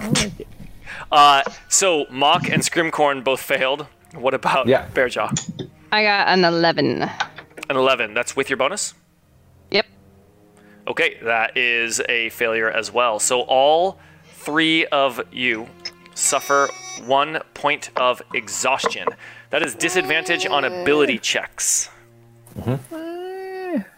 That's not great. Is there a place to put that Wait, aside that's from not notes? great? That's yeah. Is there a place to put that on the character sheet aside from notes? There is actually. Hang on, let's get... you have an answer, Sam? Yes, there is. It's under the. Hang on. Yeah, there's a status area. Yeah. Where's that status area? Conditions. It's on Conditions mobile. underneath your Conditions. hit You hit that. It has a whole bunch of things you can check. Yes or no. And then it has exhaustion at the bottom. How many levels? Boink. Oh, that's cool. Oh wait, it doesn't let me. And it also tells you what all those conditions do. So exhaustion 1. And it says Huh? I don't. Maybe it does. I can't click on it. If you click on exhaustion, then it tells you everything about exhaustion. Yeah, there's a drop down. Oh, I see. And then you have to go down here. Nope. Can't seem to click that either. This is good to track all the other stuff. Paralyzed. So someone walk Kalen through where to click on the desktop version. No, don't bother. I wasn't signed in. So you're a read only. So Kalen, when you're looking at this sheet, Dan? first you have to sign in. Keep talking. I'll throw Scrimcorn off this roof. No, where is he? Protect him! As Bearjaw is watching the horizon, nervously, would you call it nervously? No, pensively. Pensively. Contermined. Yes, confused yet determined, like Keanu Reeves. Concerned. Pensively carving her name into all sorts of stones here on the Put roof. her over here. She's over there. When Gloam comes up to grab some supplies at one point, Gloam is looking tired, but in comparison to the way you saw him arrive at the place after he had for like 7 days been using all of his magical efforts towards keeping these magic steeds up, he's actually looking pretty good. I'm trying to find Gloam. Here's Gloam. Gloam walks over to Bearjaw, seeing her at the edge of the tower, and he says, "So, you're the one they're coming for, huh?" Or something within me. How you feeling? How am I feeling? I am feeling confused. I do not know what death means anymore. If I die now, it will be perhaps another life, perhaps not. I do not know what the witches intend. That's the big question, isn't it, huh? There are many big questions. And he takes a seat next to Bearjaw, if she stays there. She does. And he stares out over the horizon in silence with her for a while. And then, after several minutes pass, he stands up and he says, well, we're all here to protect you. No. We are all here to protect something bigger. And just the means. he stops and he smiles. And he says, true. True. I think this might be bigger than any of us know. You would know better than I, given who you... He just sort of does a one elbow shrug at this. And he says, people often look to the paladins and the clerics for having all of the answers. But I think we're just the ones trying to make people feel better. We're just as confused as everyone else. I appreciate the honesty in your answer. And that makes me trust you even more. He says, that'll be important tomorrow. Or whenever. Or whenever. He just walks away to go continue getting his supplies. Yeah. Nods to him as he leaves. Turns back to the horizon. Awesome. Takes a deep swig of honey. So much honey. It's a cold and wet morning. Before we go to morning. Oh, before we go to morning. Inspiration die roll. Oh, yes. Inspiration die roll. I guess that's on me, huh? Okay, D6. That would be. Now, whatever Kevin Greg Kaw rolls, is still number 1 clockwise. I'm going Yeah, I to think claim that's a easiest random for you. person is supposed to get it. I mean, we're gonna keep tradition. I really try to fling it. Greg, that's not who it goes to. That's Beer Jaw.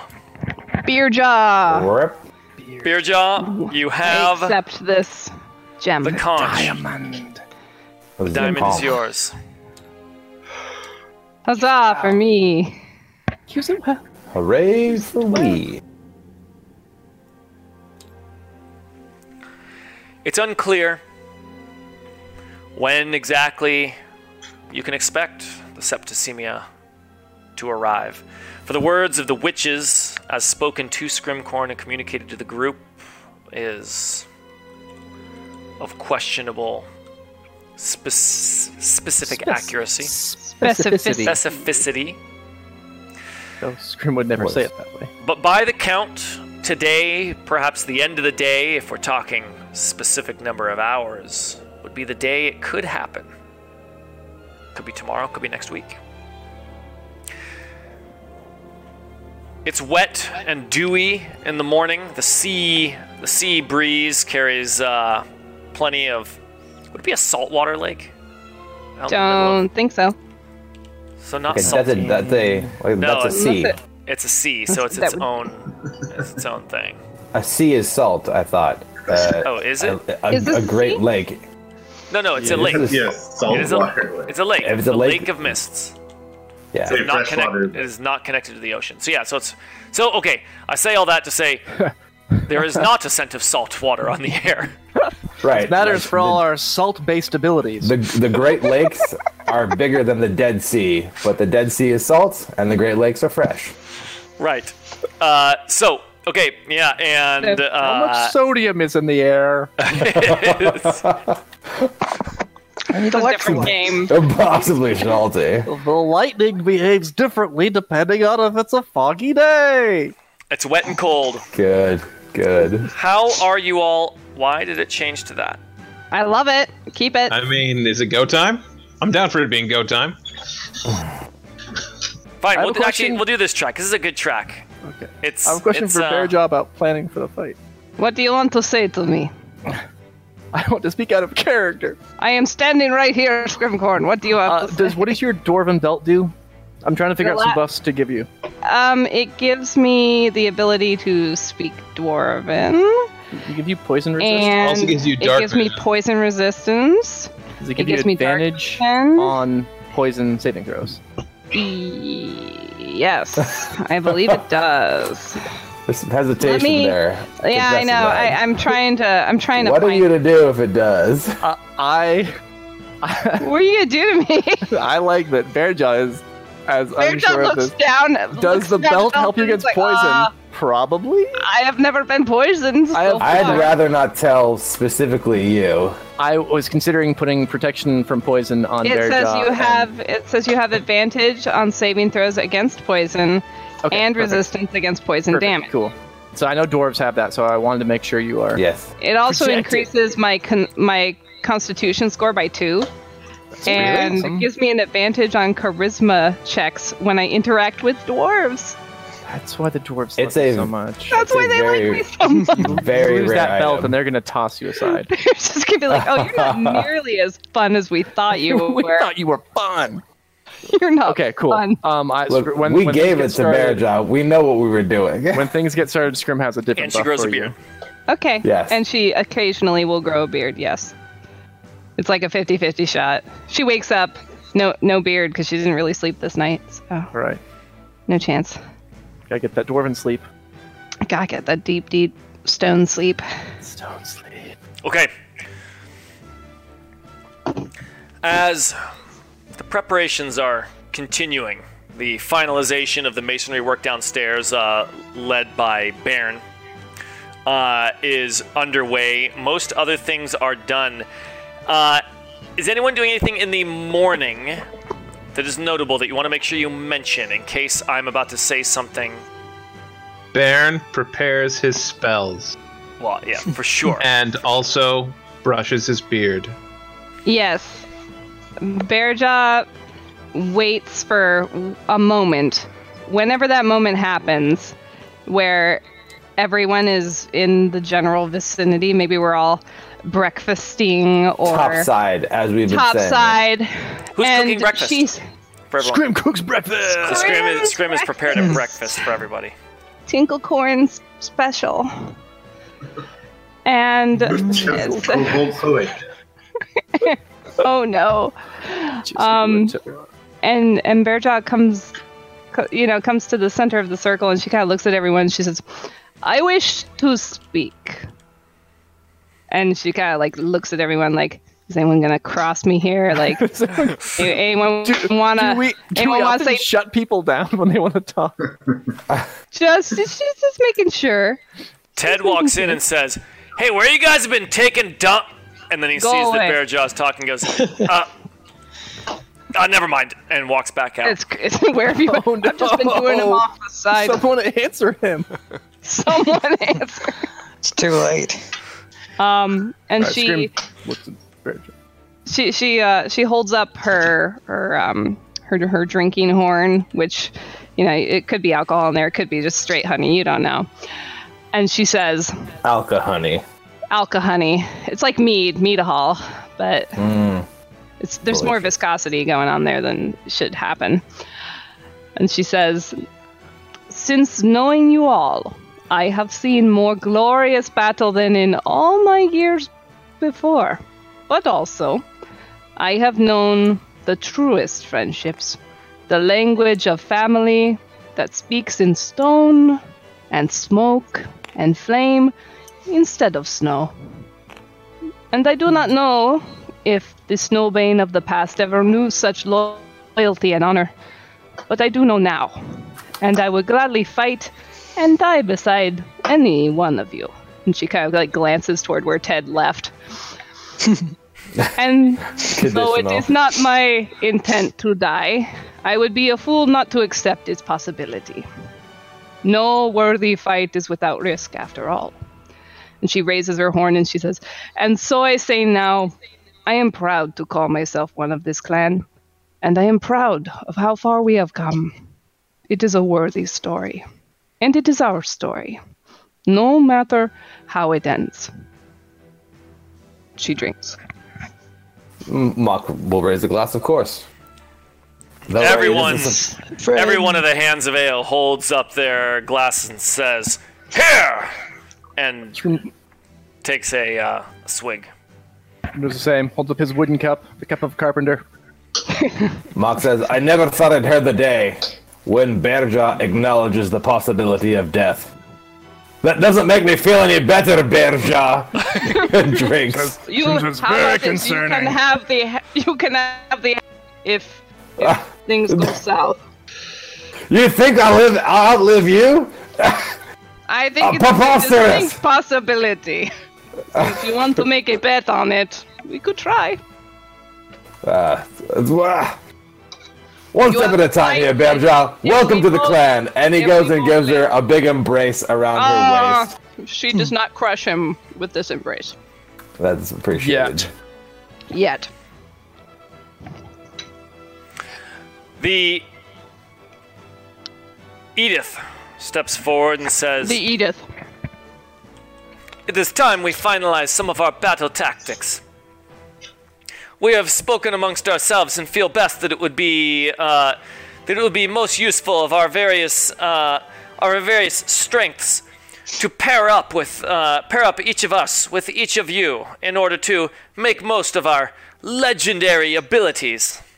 Very good. So, the Hands of Ale, for the forthcoming fight, will be handled in a special way that I've come up with. This will be an experiment. It's a lot to want to have 4 new combatants on the board without slowing down combat too much. Certainly not going to be run as full-blown characters that are on the board. So here's how it works. I'd like each of the Hands of Ale to be owned by a person, and essentially their abilities, which I'll go over in a moment, become added to your repertoire of what you can do on your turn, in addition to your normal action. That adds a lot of power to the group, and I hope represents their contribution in a mechanically weighty way, while keeping the impact to combat time and turn time to be manageable. Because if there were 4 legendary actions that you can use between every single turn, it just becomes a ton of the same reason that Wizards gave for not wanting to have delaying, right? Too many permutations of options at the same time. So each of the Hands of Ale has 2 types of actions. They have a legendary action, and that will function a lot like legendary actions that we use when players are absent, except, well, I suppose not at all like that, because the whole point of legendary actions is that they can be done at any time. The way it will work is the legendary action of the Hands of Ale that you are, that is partnered with you, just becomes an additional action that you can do on your turn, that legendary action. Okay? They each also have a signature action. And the signature move is the last thing they will do in the combat. Doesn't mean it kills them. It just means it's impactful enough that depending on what it is, it could be that they need to concentrate on it for the rest of the time. It could be that it takes everything out of them. Whatever narrative reason is appropriate in the moment to justify that, we can make part of the storytelling. But that's the mechanics there. Okay, so I'm going to go over them, and so it's 8 different things. It's kind of a lot. I'm going to go over them pretty quickly, and then we should figure out who wants to sort of own each of the Hands of Ale. After you go over them, can you paste them in Slack or something like that, so we have a place we can just refer to them? Yeah. So we're not trying to remember what it is later. Yeah, I'll do that. Cool. So Edith Valor, the human paladin of Torm, the sort of de facto leader, or at least the mouthpiece of the group. She can use her legendary action to add a damage die to any attack. Oh, wait. I was going to... That's right. What I was going to do is I was going to have it be where these are... Well, I didn't decide if I wanted these used off-turn or not. I'm worried about it. It's more flexible and interesting if they can be used off-turn. I worry about it slowing down the game too much. So I agree. To whoever she's paired with, they will get a damage dice increase. Yeah, I think we should just keep it that way. There's a desire to make it more flexible, but... Okay, so if you want to say... Yeah, go ahead. Adds a damage die. to any attack. The same type of damage die. She is the Paladins of Torm. They are all about. I don't have the actual discipline written down, but she is all about precise striking and powerful strikes with her godly power, and so she can use that to help add to an attack. Her signature move is to create a 4x4 zone that gives advantage to allied spellcasters standing in it, or disadvantage to saving throws if they are cast from it. It lasts for 2 rounds. Disadvantage cool. to saving throws if they're cast from, like if they're. 5th edition doesn't actually have a way of saying this because it's not normally a mechanic that they do, but it means as a spellcaster, your opponent would get disadvantage on their saving throw. And that square, just want to confirm, can have both effects going on at the same time, or is it you're picking advantage? It's a bonus to casters, it sounds like. Yeah. Anyone standing in it gets that effect. It's both. So if you're casting a spell that has an attack roll... Okay, you're putting it on the allies, not on the enemies. I should say and instead of You're not putting it on the enemies, saying when they roll a saving throw, they... Correct. It is a zone of empowering magic. Okay? Cool. Bogrush of Clan Blackmarrow, the half-orc executor of Groomish. He wields destructive wrath. He can grant advantage on any attack that does lightning or thunder damage. Okay, so any attack that does lightning or thunder damage, he can apply. You can turn it into an advantage attack. His signature move is Destructive Wrath. On an attack with lightning or thunder damage, he can maximize the dice. Maximize the damage dice once. Wow. That's cool. Okay. That could be particularly powerful with the right spell. Valdin Melndar, the Drow Paladin of Shar. Her legendary action is the Touch of Death. She can add an extra damage die of necrotic damage, specifically, to any attack. As she demonstrated last week with her little inner thigh tap on Oil Vein.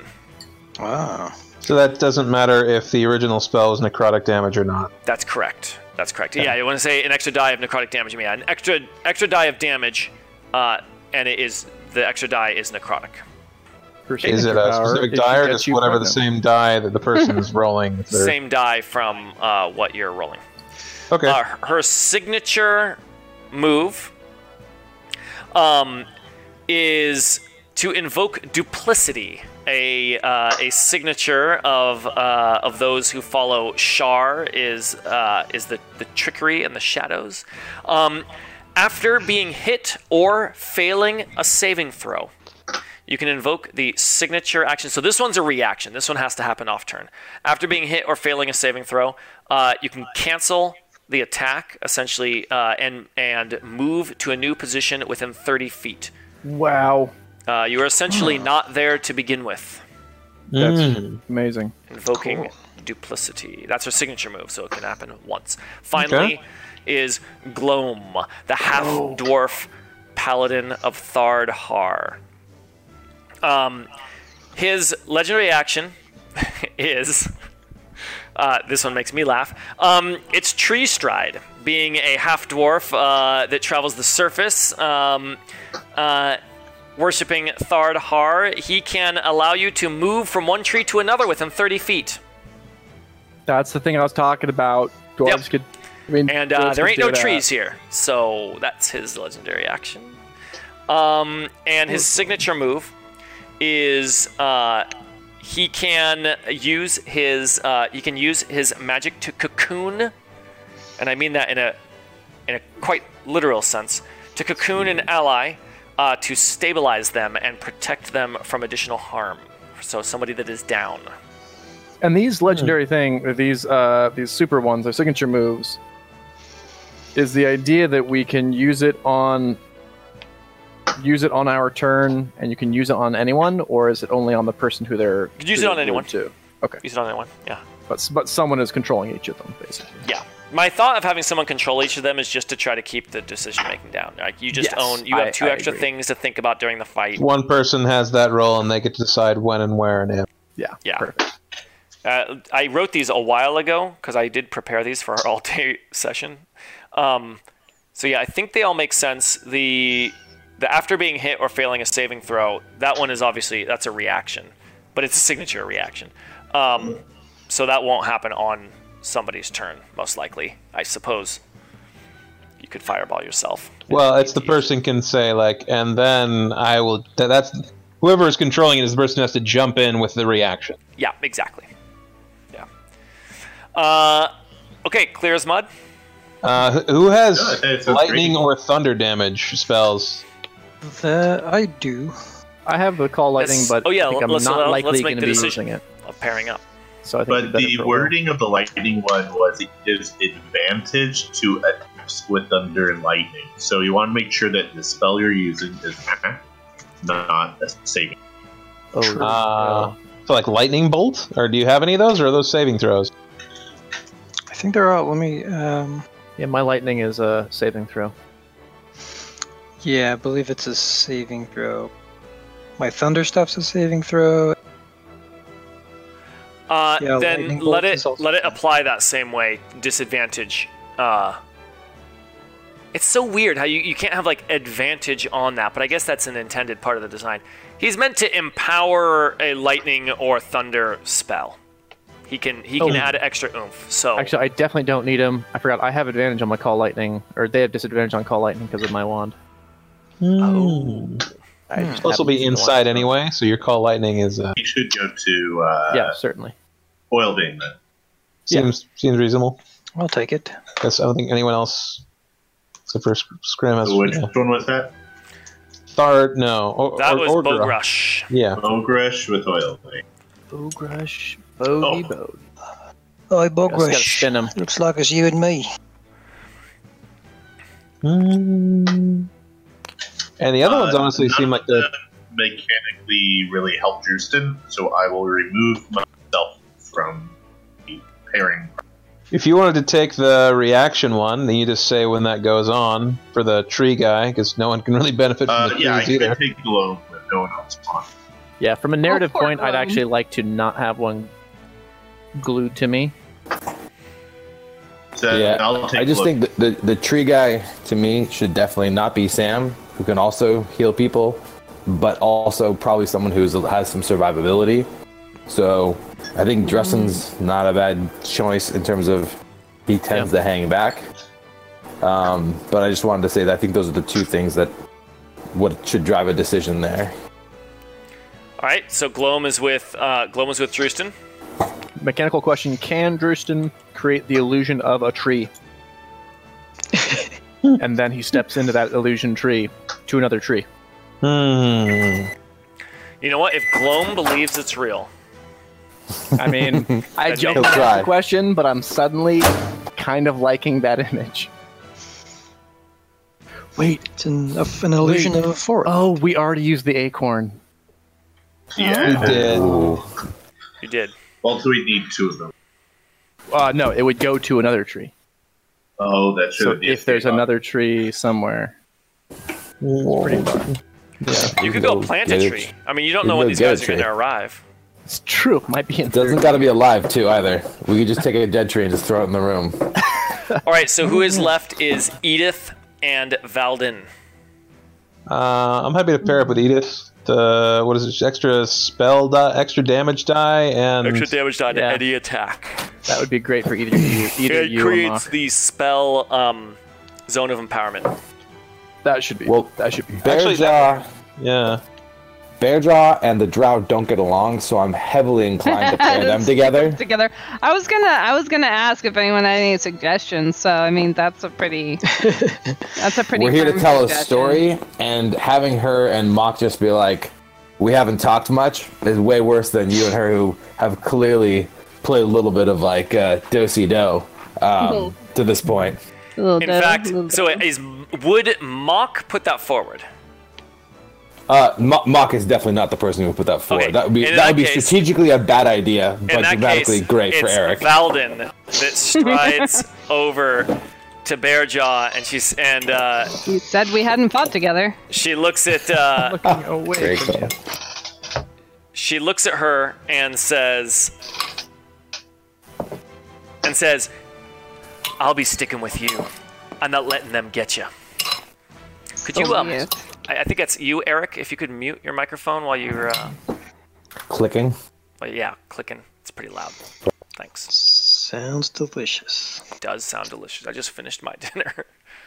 It was some sort of beans and rice and tortilla. I had tomato soup. Oh no, wait, this is a Bloody Caesar. I had Japanese whiskey. Fortified. All right. And Edith, did you say Baron? It could be Baron, but it could also be Maw, because Baron might be throwing out some heals and that kind of stuff in this fight. So in that case, if Mach is just doing damage, we can make better use of that damage every round. Mach does have a big damage dice too. What was He's rolling he doing? 10s or 12s. Extra damage die? Ooh. Yeah, if Yeah. you're throwing 12s, getting an extra 12 would be pretty sweet. If I pull out that Hellish Lance, which, oof, And just again, quick, for but even dramatic 10, purposes, as a I'd love to reminder- pull it out. the person Yeah. who's breathing down your neck this whole time, double check their portraits over here. Oh yeah, I did put those up last week. I didn't actually draw Bogash? attention to them. Well, I'll just take mine for me. 100% badass. Oh, that's an easy way to Yeah. do it. Just put them next to your person. That's a good idea. Go ahead and That's grab of yours. course why you did it, right, Greg? Edith, Yeah. Paladin of Torm, who's 100% creepy when wearing that mask. Yeah. You guys have seen. you I wanna guess creep out Mach, your you enemies. just basically just take your damage, and then when the time is right, you can pop her legendary in some spot that seems like a good spot. Yeah. I don't know. Yeah, and Signature I will look to some call-outs from y'all. You gonna grab it, Wait, Mach? too. Should I throw it over to you? Hey, throw it over to me, please. I'm still doing some prep here.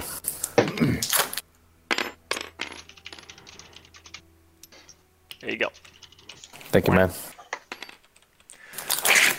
All right. Now that we got that out of the way,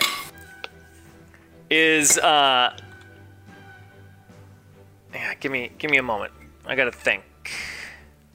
While he's thinking, Eric, I was going to pass on that Miss Melissa is a registered wizard with Saint Germain. Amazing. Yeah, she's done some awesome stuff with that. That's definitely a favorite. It was very considerate of you to call me this week and offering wheat. Okay. I wasn't in the spot to accept, but if she would like to come and make wizardly Saint Germain beverages, I would take her up on that. Cool. Cool. Good to know. Good to know. That's what I really need in quarantine. Like, you don't need wheat. You don't need wheat. What is your guys' plan with Snowbane's gift? I know you've mentioned it, but I've forgotten.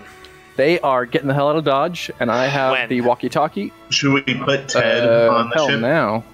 Yes. Yeah, I Yeah, feel like from Ted this should go on deal. the ship. Yes, agreed. Aurora, I Now, think she'll should stay with us. Aurora go on the ship and be on the ballista just in case? Who else would man the ballista? I think Grumbar and Essen basically man the ship. Engine room and helm. Ted is hogtied in a room somewhere. Yeah, or just murdered. Or murdered. Barricaded. He He's could be tied to the murdered front as of the well. ship. He's the Maidenhead. So Just dangling everywhere. Yeah, I guess Aurora would be best on the ballista to I like her being in the fight. From What an does narrative Aurora standpoint. want to do? Yeah, this seems What's Aurora definitely wanna do? a Scrim big asks conversation to have Aurora. with her. Aurora. Barvik's daughter. What's Barvik's last name? We didn't actually get to the last name before. She has a clan. We've said the it, but we clan? keep forgetting. Last name, isn't it? Scrim likes to call people by their last name. We've established that. It's canon. You're right. Barvik He Jones. does. So it is Thranadar. Thranadar. That's right. That's right. Renadar, you want to be? Because we have a need of you, both in the fight and protecting what might be our only way out of here if things go south. You want to be on the ballista or in the thick of it? He says, "Are you kidding me? You couldn't keep me away from this fight. This is why I came here. This is why I'm with you." He says, All you right. need every sword you can get." Be sure to Be sure to Sounds get a good 50% stretch eager, in. 50% annoyed. Be sure to get a good stretch in. I've seen Bearjaw toss you like a pile of soggy potatoes when you haven't limbered up in the morning. To be fair, Bearjaw says from a distance, I could probably toss you like a bag of soggy potatoes too. Justin goes up to Taita. On you, Taita, you have very little fight in this game. Do you want to preserve yourself aboard the ship, or will you stand by our sides? I would like to... Stop jumping. I would like to be of the most assistance to the overall situation and our grander goal. I have been considering this question for quite some time now. I have to admit there are good reasons to engage in either option. If I go on the air balloon and you all die in this fight, I can still continue our quests to uncover the truth about what is going on with the dwarves. As I have told you before, that is the word that I had given to my dear friend Arundel, and I will see that to completion. At the same time, you do need every bit of help you could get here if the fight is to be that dangerous. I would ask you what your thoughts are. What are your combat capabilities? You said you were still figuring that out. It is a bit, what they sometimes call hit or miss with my ability to use this body's more advanced capabilities. I am still tuning it and trying to gain access to all of its capabilities outside of the... Thank you. Outside of the experimentation center. It is a challenge, but I am getting there, but I would still consider myself far less capable in this sort of situation than any one of you. And then she glances over at Ted, who's like packing up his bag that he spilled all over the roof here to get back onto the airship. He says, except for perhaps him. Well, in that case, maybe if Grumbar and Essen are going to be handling the balloon, maybe you can keep an eye on Ted and make sure he doesn't get in their way. And Justin says, your preservation is very important to me, Taita. I would rather have you able to tell the story of what has happened with the dwarves rather than throwing about your magic in this fight. In that case, I think it is a pretty clear decision for me to join the crew on the airship. Jim says, and for all we know, they may be pulled into this fight. Either way. But for future reference, can you be healed through traditional magical means? This body does have still significant organic components and traditional healing magics, and under some circumstances, even traditional medicine that can be beneficial to wounds or damage that I take. And can you consume something the size of a berry, for example? You are speaking of the quite unpalatable berries that is the talk of your group. Well, I assumed you didn't have taste buds, but... Oh, I am simply relaying what I understand based on the reaction and words spoken by your allies. Didn't think they tasted that bad, but...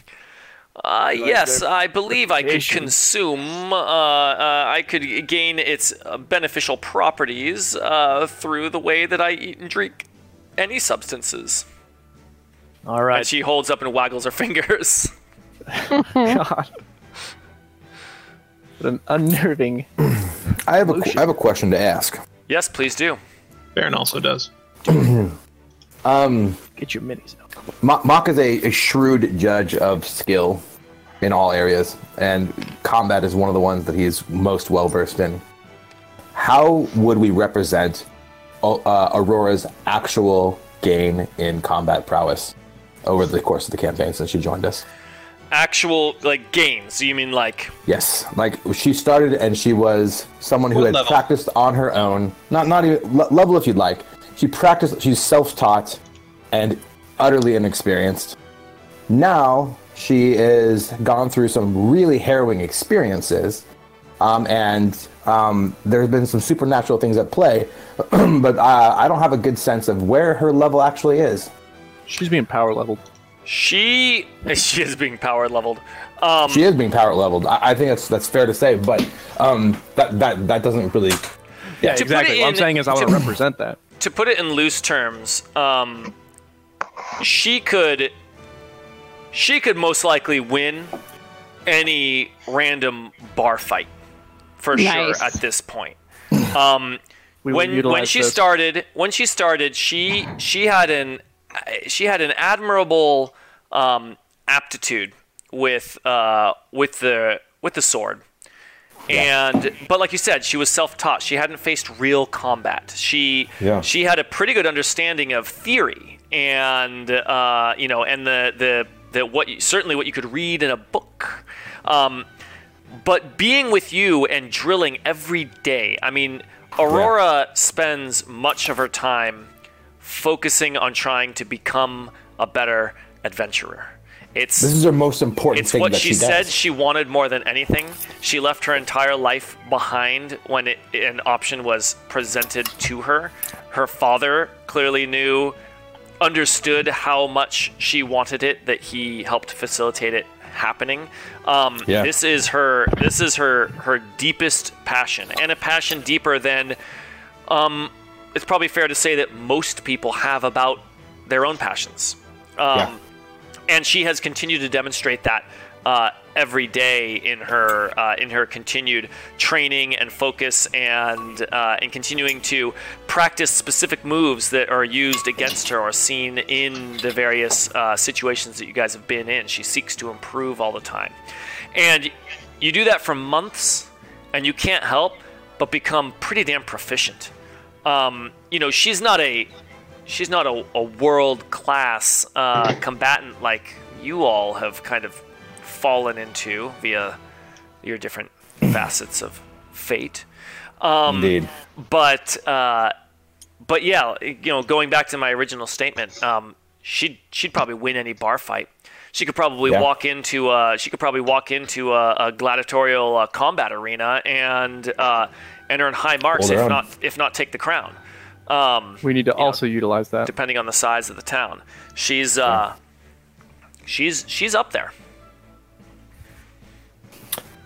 Mock definitely takes the opportunity. Oh, go ahead, please. I was gonna say, amongst the facets of fate in the hands of Ao, that's a different class. It's a different class of ability, and it's what drives her to get better, as she is surrounded by not just people going to a tavern and getting a contract and going and killing a couple goblins, which is all she even originally wanted. That's what she hoped for. She got thrown into a much huger, grander adventure immediately and was forced to do this. Anyway, so we're the lamest dungeon delvers. The context. Mock finds a time to speak with her. If that's now, then we can do it now. It could be now. There's time in the day for Baron is certainly leading the effort to continue and finish the last of the masonry work there. I guess that's the only action I know that people are doing immediately. But the day. Oh, you have another thing? Yes. Baron, well, let's go to that for a moment. Yeah. This is just fit me in. Okay. Baron goes to Drustin and says, "Drustin, whatever you're gonna do with that Kuatoa, do it before I want that thing, either its neck wrung or off the tower before the Septicemia arrive." Drustin replies saying, "Coulson, I have questions for that code. Marvelous, about the tower.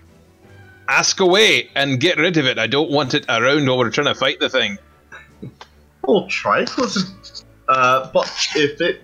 I cannot get the answers I need. Will you help me catch another?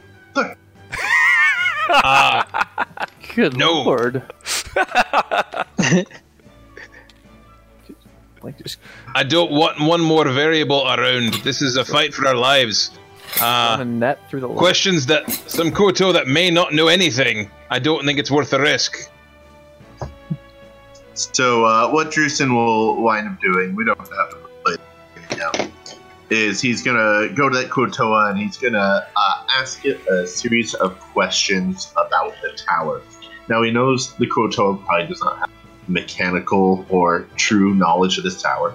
That's not all he's after. He wants to know the legends that the Kotoa have about the tower, the oral tradition about it, when their shamans say it first appeared, and he's going to try to glean some truth about the society that produced the tower, the capabilities of the tower, and all that through the mythology of this Kotoa. Okay. And that stuff can be figured out later. I agree with that. You even kindly gave me advance warning that you would be asking questions like that, and yeah, that's still hard to answer. But it can be stuff that either, if there's anything important with that, he relays it to the group later, and if it's not, it shows up in a reliquary. Yeah, let's say it's not nothing revelatory that could be used in the fight, right. but plenty that would fill pages of Drewston's journals and notes, and let's relay that. It's the whole wing of the reliquary.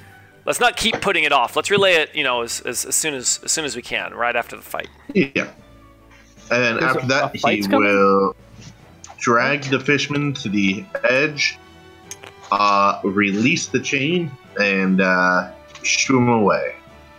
Oh, for him to jump over the edge. I like that. That's all he really have to do. And he jumps down over the edge.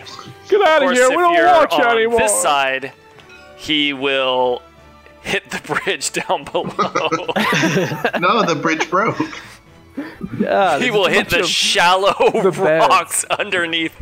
All the broken beds. Yeah, he goes out. He's safe. He's safe. In the water. He knows how to jump into the water. Yeah, he's fine. Wait, didn't Veldin want to torture the fish guy? Veldin doesn't get everything that she. Baron doesn't care much about what Veldin wants.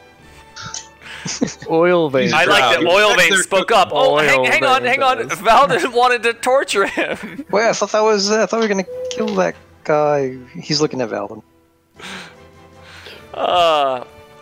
Sorry, all right, babe. I would have killed him if they gave me a chance. I see. So Mock is gonna talk to Aurora, but I see Scrimcorn's Mega Mini here. So what's up? Yes. Scrimcorn's been doing more cooking. We had breakfast this morning. I have a dish that he prepared.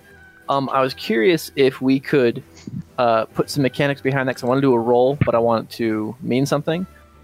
I'm curious what you guys think. As a quick thing, is basically a benefit, a buff and a debuff paired up, and whoever wants to opt in to eating it can. And basically, if I succeed, we get whoever opted in gets the buff. So it's a gamble, and if I fail, then you get the debuff. Does that sound interesting? I'm going to need to hear a description of what you're cooking before Baron will say yes or no whether he's going to eat it. So it's a hearty breakfast of scrambled eggs. The twist is, it is a mystery egg. You do not know what animal. Now, they're unfertilized. They're just eggs. An ostrich egg or quail egg, it's still an egg inside. But you don't know if it was an ostrich or a quail or somewhere in between. Or Koto. Yeah, or a reptile. Probably a reptile, I'm guessing. Baron, when presented with mystery eggs, is definitely going to give it a sniff. Does it smell good? I have to do... Well, he hasn't rolled I haven't done the roll. Okay. He basically says, who wants a plate? Who wants a plate? And a polite guest will eat it either way. Well, yeah, he's going to fix it according to who says yes. I mean, it's fair for him to ask if it smells good, since that would be fair. That's true to the role playing. For this, yeah, it would be. This is a little more upfront. Eggs are eggs. Yeah. So it's. I would say this is more palatable than like some of his weird stuff. Baron would go for mystery eggs. Bearjaw does it. Oil vein does it. Yeah. He does. I'm up for mystery eggs. I mean, I assumed that Greg was going to give us like what the buff and what the debuff was and the DC, and then you could make a judgment based on that. But I'm loving that everyone's just in on this. Well, dude, when I look at a plate of eggs, I don't think about the buff it's going to give to my colon. I'm just like, I want eggs. Someone says, I mean, "Want eggs?" Baron had What are some of they the gonna do for raccoon, me? and the raccoon was really good. So he's looking forward to some eggs. That was a thank great you. coon It plate. was raccoon stew. I was trying to figure out what it was. I have notes of the dishes I've cooked. And Before that, it was dwarves are moss resistant to poison. That's so true. Bruce will eat it. That's true. That is true. It was raccoon stew. So now you're asking me to come up with a buff debuff combo Beaver stew. on the fly for your cooked meal. Yes. I think like a minor Okay. thing. Okay. No, I got a thing. I mean, how much effort is Scrimcorn putting into this? This is a little bit of a more of a minor thing. He's looking for just like a very small. He's not bending over backwards. The beaver stew, he went all out. This is a little more modest. Maybe like a temporary hit point or two. Yeah, I mean that honestly that small. But then the opposite if he fails the DC. Yeah. Okay. Let's minus call it. something on a first roll. Let's call it. Let's call it 10 Scrim's eating as well. temporary hit points, Oh, that's a Or- lot. or suffer 10 damage that can't be healed before the fight. Otherwise, the damage is pointless. It's really annoying that like damage is such a nice like small penalty to apply, but because of out of combat healing, it's sort of No, I would love to set up the precedent that it's damage that applies at the start of a fight. yeah. We could if we like Yeah, that. And right want to about when the use it fight more starts frequently. going, all of a sudden, you That's hear when it your hits tummy and a rumbling. Yes, The worst indigestion. What do you do, Scrim? to get a little bit of indigestion. I mean, it's going to hit everyone at once, so it's not like The individual indigestion roll. of fate. This is one roll. So with that, Okay, what's the target numbers? and what's the DC So, and what have we done? I have It's I a have cooks moderate, utensils. Okay. which is a DC 15, Okay. and so So- you roll. So I have cooks utensils. I have a proficiency in cooks utensils. I don't remember what we did for the stat before. It would be almost certainly wisdom. It's a very wisdom. Okay. It's a very wisdom So this is a type of so skill. this is a +6 then. Proficiency 3, wisdom 3. So it's +6. DC 15. Greg's all about the DC cooking 15. knowledge, not the cooking execution. You know the recipe or Yeah. not? Whew. It's a 17. 17. Wow, yeah, you got that with a wild success. Okay. I've had Wonderful. some good luck with these dishes so far, so I'm loving it. All right. Excellent. The eggs, they're fluffy. They're not overcooked, but they're not runny. They got a Love an good egg. they got a good flavor. And Scrim says, I'm not sure what the bird is called these came from, but I'll be trying to get these eggs again. As he Mops shovels down halfway a through his mouthful. portion as well. Goes, good to know it's a bird this time. These are amazing eggs. I think there's something unusual about these eggs, but I can't quite put my finger on it. The yolk is so viscous.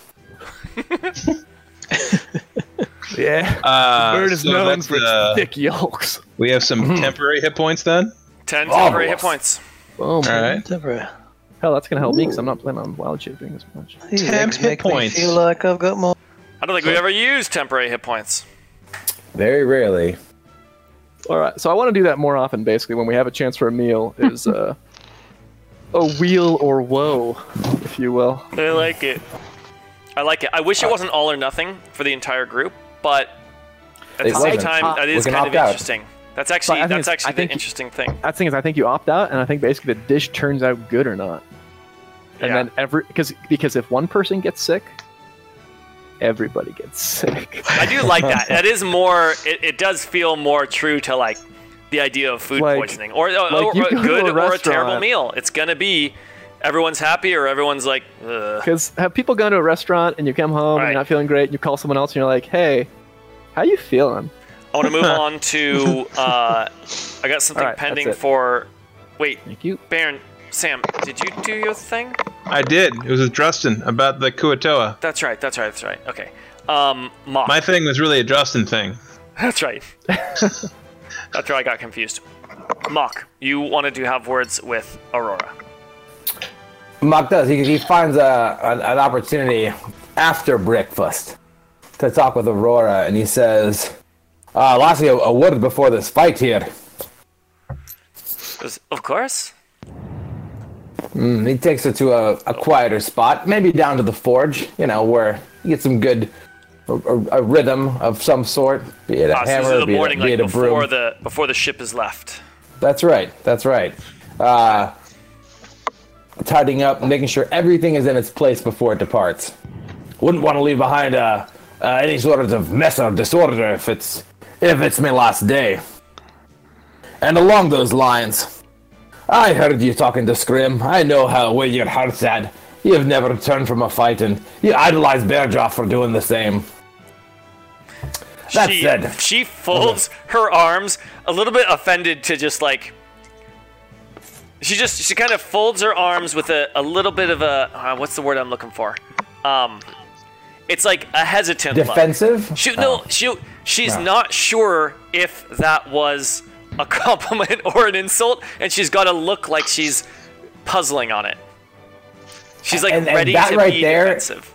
Is the relationship with Mock and Aurora, and it's been that way for a long time. Mock has always been really straight and really demanding of her, and he hasn't been very clear ever whether or not like that's for her own good. Like he's not like Mr. Miyagi, like, oh, I'm teaching you, Daniel-san, to wax on, wax off so you can fight karate. He's just been like kind of straight and salty a little bit and been demanding of her.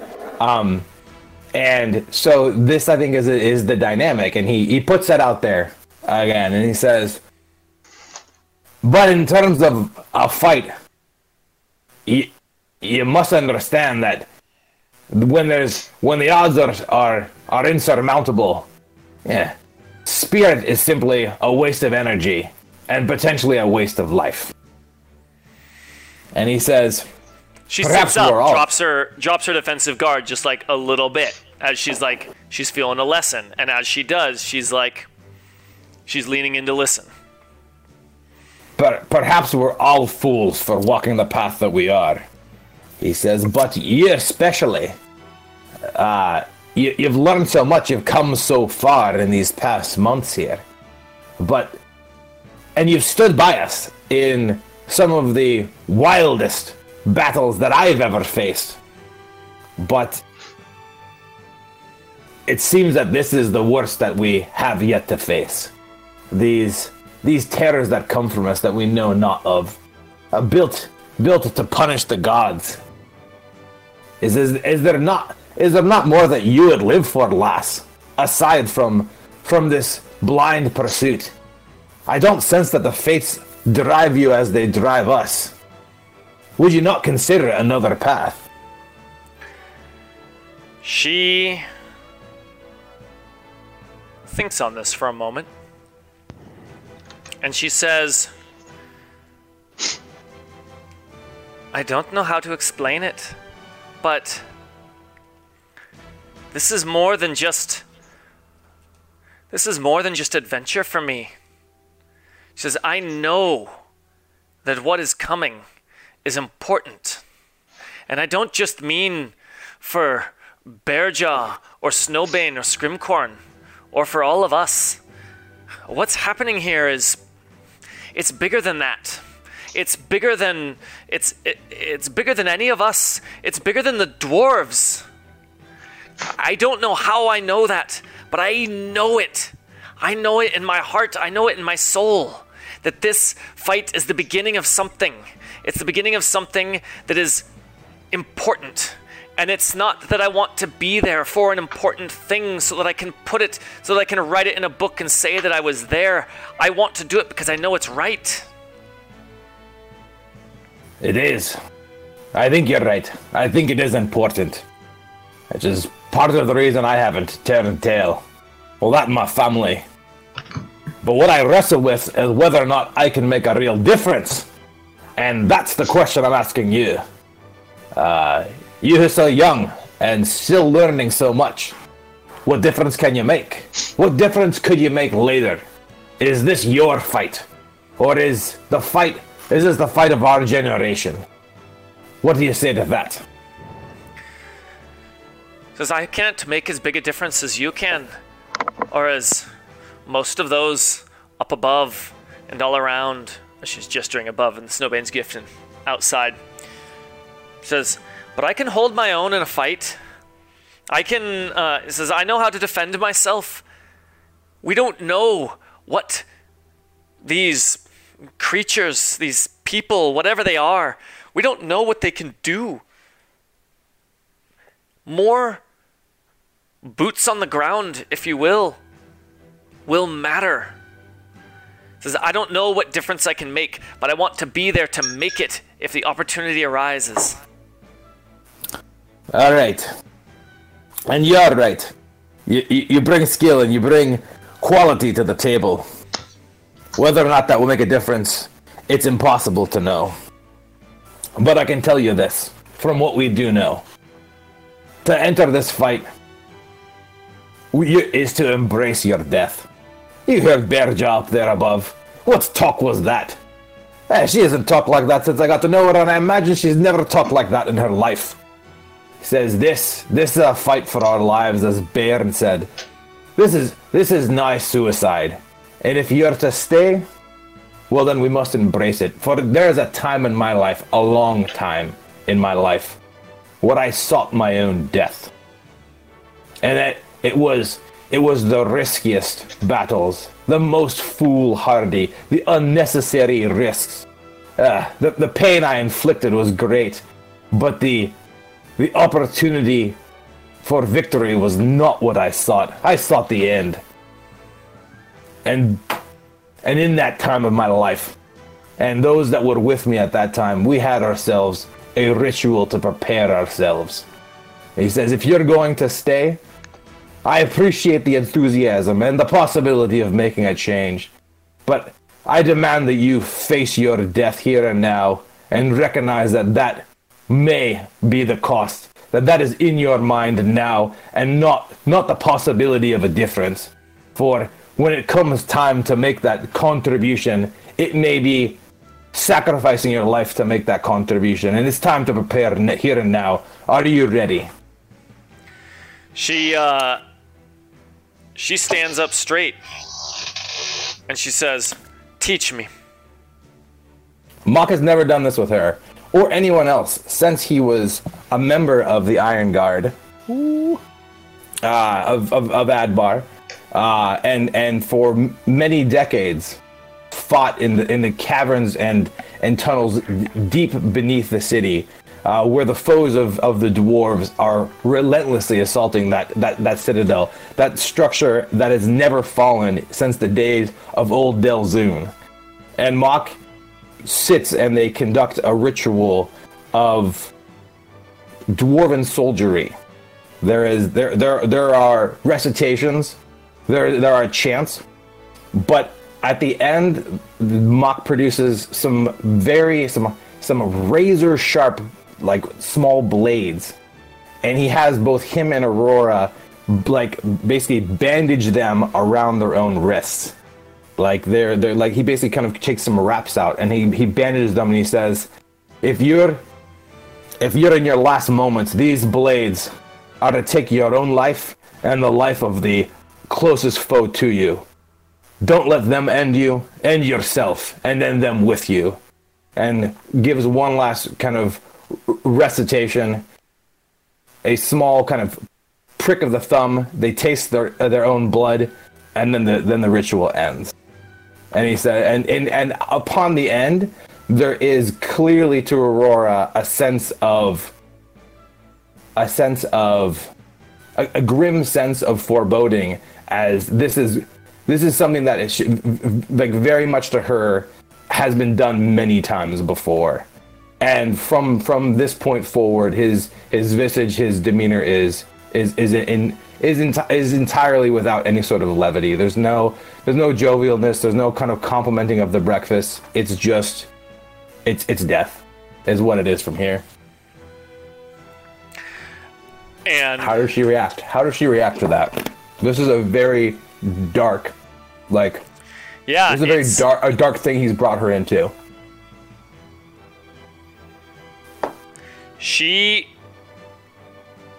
very quiet at the end of this, and it might at first glance look like she's following Mock's lead, but it becomes pretty apparent that it's not just that. She's feeling what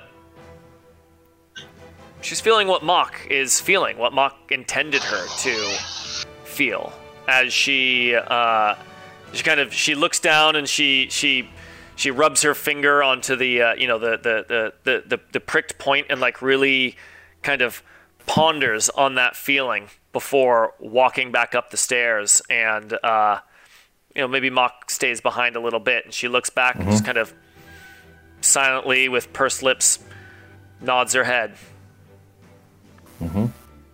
And he remains a moment longer, thinking of past battles, fallen foes, and deaths narrowly avoided. And yeah, Mock gets the distinct feeling that this has affected her. This is not something that she took lightly, and she walks away from it a changed person, and that's what he sees in her as she walks away.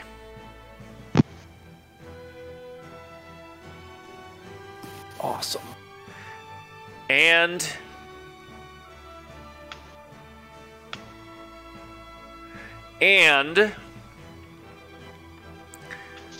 as who's watching?